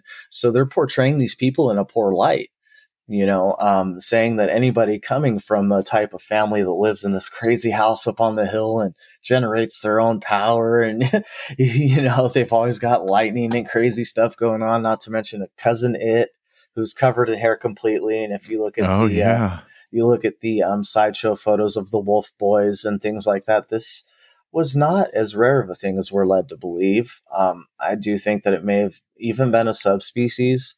And this kind of ties to how many different species of human do you think there are or have been? I think there was a lot more diversity going on even just 200 years ago. A ton of it. I think that possibly the Wolf Boys were just the last couple and they exploited them just to make them look like a sideshow. Same thing with a lot of giants. Same thing with different things like the Berserker Moors or the really huge African, we'll call them African American, but they were American before the African Americans we try to say were brought over. The Moorish nation, if you look into it, the oldest indigenous nation or indigenous people come from Louisiana, and they are of a light-skinned African complexion. And so it's something worth looking into there. But the fact that the United Nations recognizes them as the oldest Aboriginal or original civilization in the world kind of tells you that there's a lot of history we're not being told, especially when they're telling us that there were, native civilizations of quote unquote African based bloodlines in Louisiana prior to any other indigenous civilization we have on record in the world. So that just kind of tells you, we're being told very little or the opposite of what we need to know about the people that came before us. And there was a huge diversity there. And so with shows like the Addams Family, we were taught to belittle different people. We were taught to see giants as less than standard. We're taught to see the crazy uncle with the science lab in the basement as a danger to society, and so an entire generation was brought up on these stereotypes of, if it's different, it's bad. And the Addams Family kind of tied into that one for me. I kind of connected a few different ideas when you're talking about that, and the fact that they're named Addams Family, the original people, the original, exact, and it's all so in your face. It's like, and then the other one would be Wednesday. She's kind of wise and smart, and she's like, oh, I know what's going on here, and her name comes from Odin's Day. Absolutely. And she does have the most well-reserved, quiet, collected kind of demeanor of them all. But the mother does too. The mother as a matriarch does a very good job in demonstrating the pride and just, the non-swaying kind of demeanor of these people. And I'm sure that these people were ornery. These Tartarians are the last remnants of them that were living in places like on the hills of, California in an old rundown house. I'm sure that these were what we, I think, kind of came to call gypsies. I think that the Romanian gypsy side of things is askew too. So, I mean, we can get into the whole Stephen King and and Thriller and Thinner and all that other stuff. We got all kinds of content we can go over when it comes to a lot of movies, a lot of books. Stephen King is a really deep one because I believe in, transcending realms where we've got maybe some overlaps or some thinning of the etheric barrier between, here and maybe the next dimension over. I think that there are some places in the world where it gets a little iffy and it gets a little thin. And if you've ever read any Stephen King, there's a lot of that going on. So yeah, with the Addams Family, the most fun part I think about that was Uncle Fester. Just the ability to light up that light bulb just tells you that they had control over that capability, and they're just kind of rubbing it in your face in a goofy kind of way. And so that was the Addams Family spiel for you there. That's interesting. That's there's a lot that ties into the Addams Family, and I'm really gonna start digging into that because wouldn't you know, they just put out the Addams Family 2 CGI version, completely animated version. So there's a lot exactly. And so they're not going to have as much footage of the old infrastructure of the home. Uh-huh. Like if you watch the last movie with Raul Julia, I think it was Addams Family Values or Addams Family 2. It shows a lot more of their house, like the garden area, the indoor glass encased wrought iron garden area. It was just massive. And they had all these crazy plants and stuff growing in there.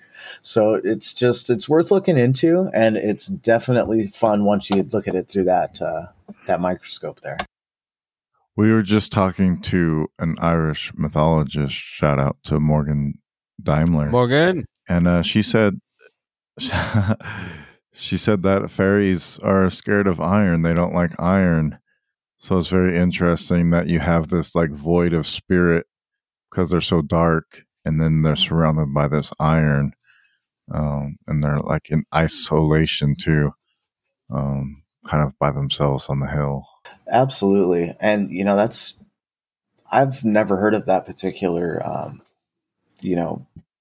tendency for fairies to shy away from iron. I wasn't aware of that, but that kind of makes a lot of sense in the prehistory of Tartaria and why maybe they would prefer to have these entities not be a part of their society. So they would infuse their buildings, their technology with iron to a certain extent. Although I do think Tartaria tended to use a lot more brass, copper, gold in their building of their infrastructure when it came to for an energetic sense of things.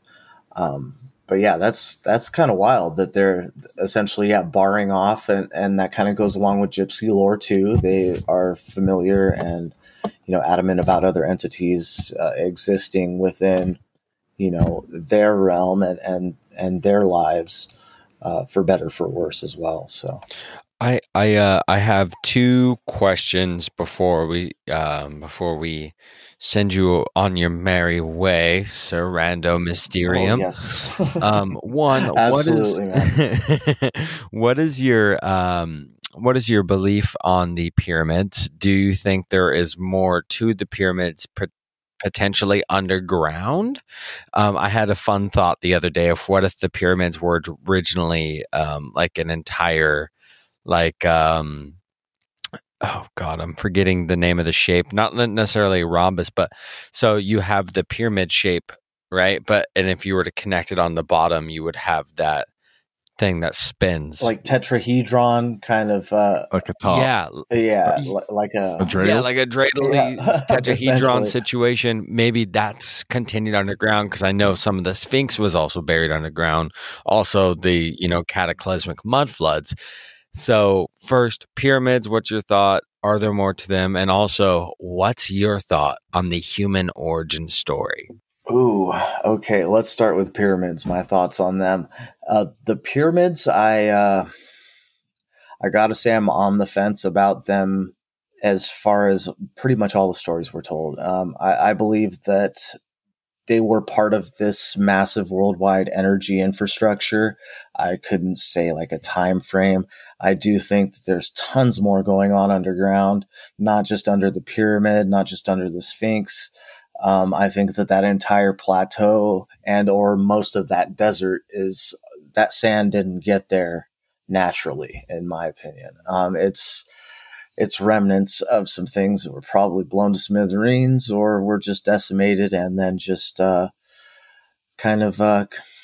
up a whole lot of infrastructure there.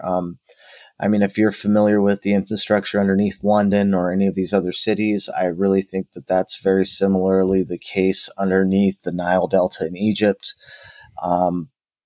I may very well be under a vast majority of the world. This goes into deep underground military bases, so on and so forth. As far as the pyramids go, though, definitely something going on underneath there. There's definitely a lot more to that story.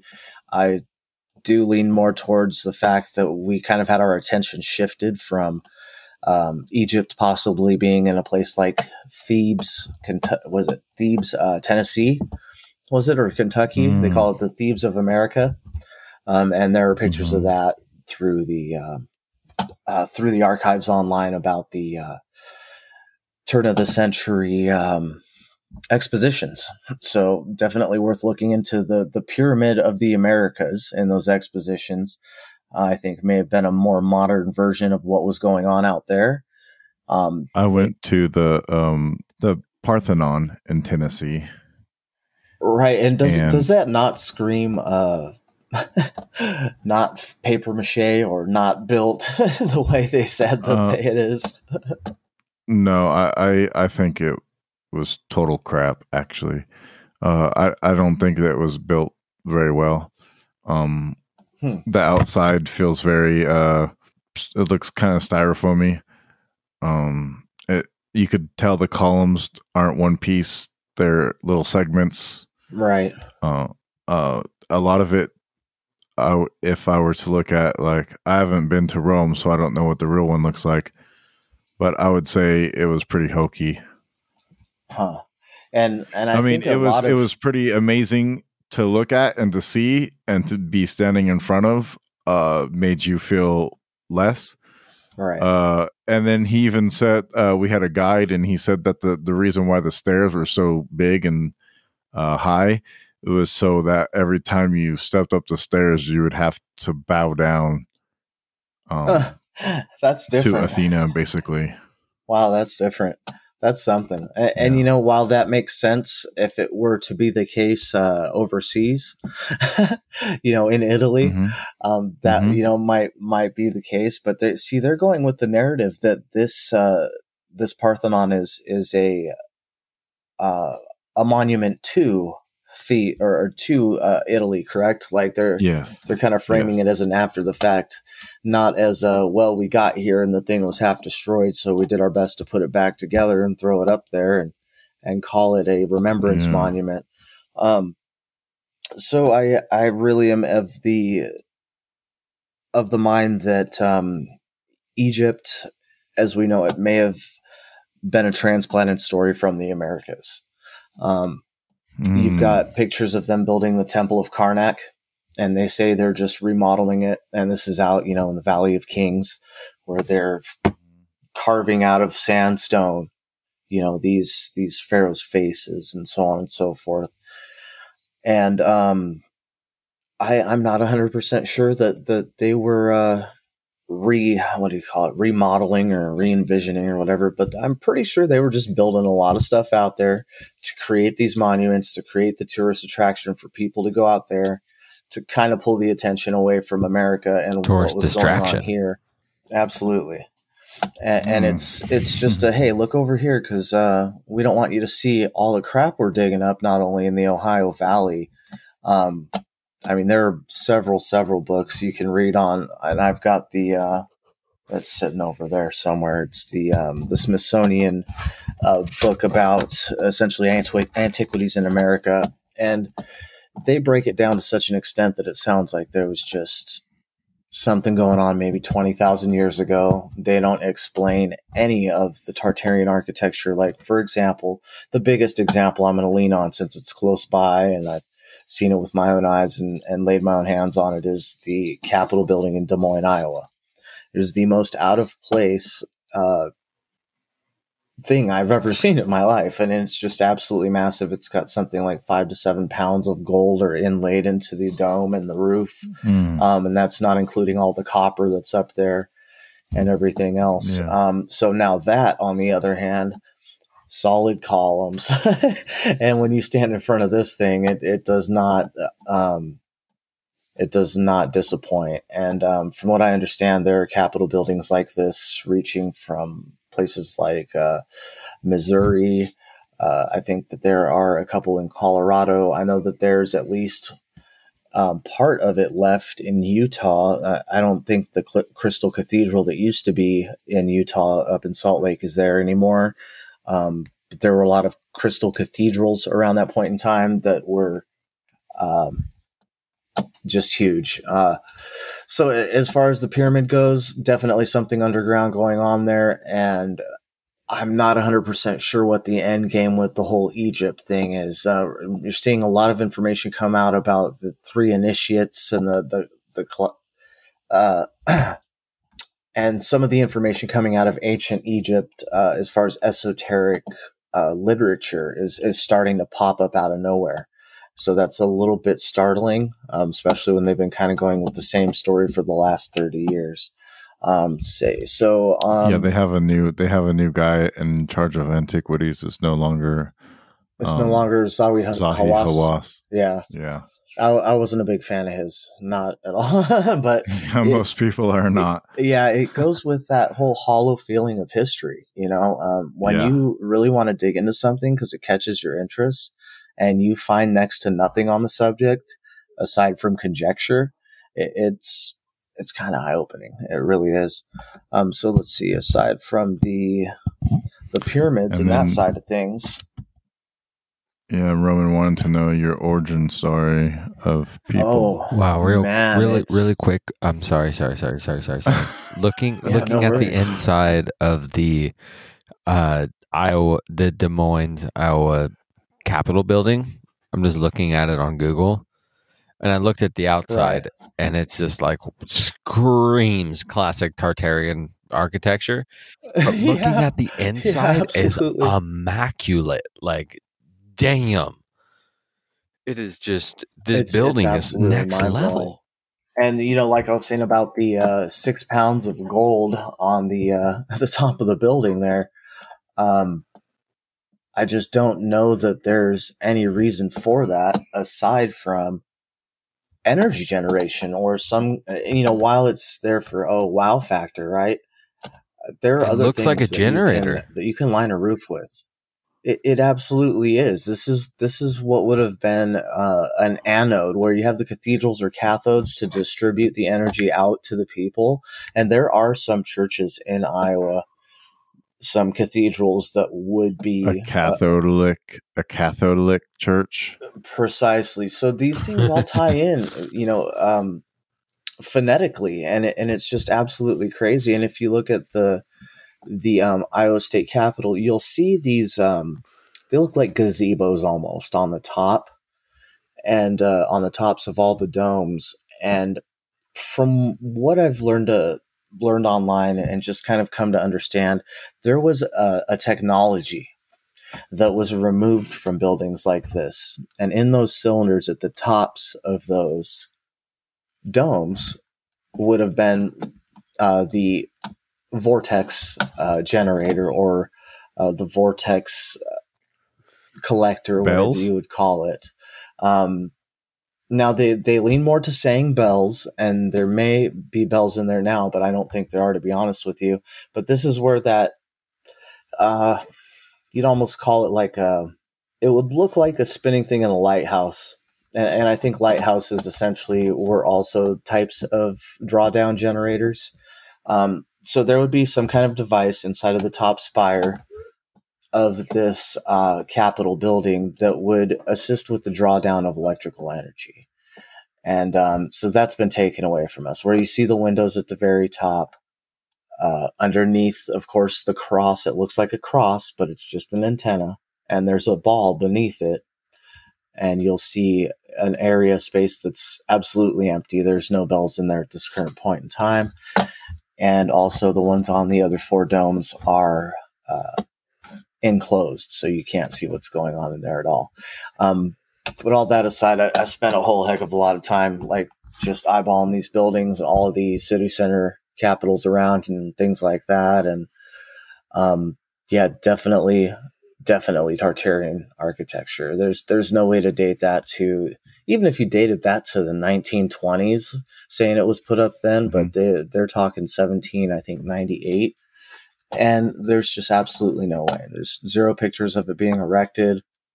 There's pictures of it having mud roads going to and from it.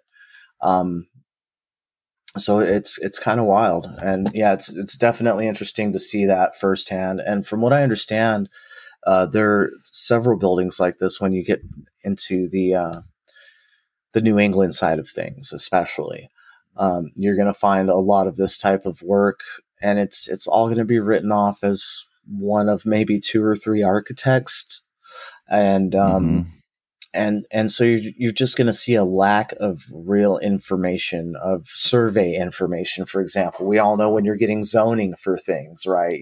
You've got to have it surveyed and blueprinted and so on and so forth. And none of this stuff is done with any of these buildings. All they have are drawings after the fact. And while they are immaculate inside, they cannot explain why the ceiling structure, the way that it is, allows for airflow through the building the way it does, unless they look at other buildings that they have torn down. And they have done this. They have done this in American architecture logs. If you go online, you can see where they have basically, in the demolition of old Tartarian buildings, broken down some of the pillars even appear as if they are cast marble. Whether that makes sense or not, it really didn't to me, but cast marble or cast ceramic, and they'll have iron or copper rods inlaid into the pillars. Whoa. Mm-hmm. So this is just showing, some of the signs of, for example, the Coral Castle in Florida, where he apparently had the method that they used to build the pyramids to make this Coral Castle, where he did it all by himself on a weekend, and lifted up all these rocks and softened all this and molded that. So it's kind of leaning him more towards, wow, there's a lot more to this. And so that's a huge can of worms when it comes to the Tartarian architecture. And the kind of wondering, well, okay, are the pyramids that old, or did they maybe just deconstruct a lot of them, use some of the parts elsewhere? Or there was a lot of moving around of things going on in the early 1900s, a lot of destruction, a lot of movement of antiquities. And, I'm wondering if some of them aren't stashed up there in that cave up there in Iceland, where they've apparently been storing all the gold for thousands of years, which is why the earth tipped, right? So, Lemminkainen? Yeah. So it kind of makes you wonder, if some of these people weren't trying to balance out the tilt of the world by throwing gold on top of every single building they could, or if it had a bigger, picture, real world kind of application, like electrical or some kind of energy generation. How does a flat Earth tilt? Just saying. That's a wild one. That's why I'm kind of on on the sense that perhaps there's a toroidal nature, and while we are told to envision it as encompassing the outside of a globe, if you take that globe and turn it into a toroidal aspect and take time, size, and shape out of the equation, a torus could very well be interpreted by our abilities as a sphere, I suppose. I haven't been to the North Pole to see if there's any, toroidal vortex in or out, and I haven't been to the South Pole to see the same thing either. So the Aurora Borealis kind of screams it, man. And so does the projection of the moon in the sky, right? I don't know about the projection of the moon. That one's something else to get into. That's a fun one to look into, man. I'm not 100% on that one either, but there's some information out there that talks about the moon just being an X-ray projection of the continents of the Earth onto a focal point in the sky. So So it's a fun picture. I'll have to grab a few of these up and send them up to you. Oh, I see. And I see what that you're saying. Yeah, it's pretty wild stuff. So I mean, pretty much any theory you'd like, there's information out there to back it up. So it's just kind of us weeding through it, and look forward to spending another couple hours weeding through some of this stuff with you another time. It's been wonderful. Yeah, Absolutely for sure, wonderful. man. Yeah, excellent. Do you have any place where the people can find you? I just have an email address at current. You'll be hearing more of me here. So just if you want to keep tuning into your pod and just kind of keep an eye on some of the other things that we've got going in our fringe world here, you'll be seeing more of me. And I'm working on getting something set up so I can at least have, at a minimum, I'll probably have a Patreon going here in the next few months, just to have kind of a home base and kind of start establishing some ideas. I just have to decide whether I want to go with that or something like just being a guest speaker for a bit. I'm kind of enjoying this. It gives me an opportunity to get acclimated in my space here out at the farm, and with work going on. So that's kind of nice, a little bit outside of the clutches of reality, as it were. So I would say if you decide to start a podcast, you already got a name, Ghost of Tartaria. That sounds awesome, man. I'm thinking I have to do that. What you could do on the show, besides just talking about Tartaria, is find some guests that could come on and shine some actual, maybe scientific light on some of these ideas. I'd like to get Ari on and get his thoughts on a few things. That is so well put together, and there's so much information there to really dive into. A couple other ones would be just kind of, I mean, I've got the brains and info to be able to talk to a vast majority of the guys I'm sure that you've already talked to, and then some.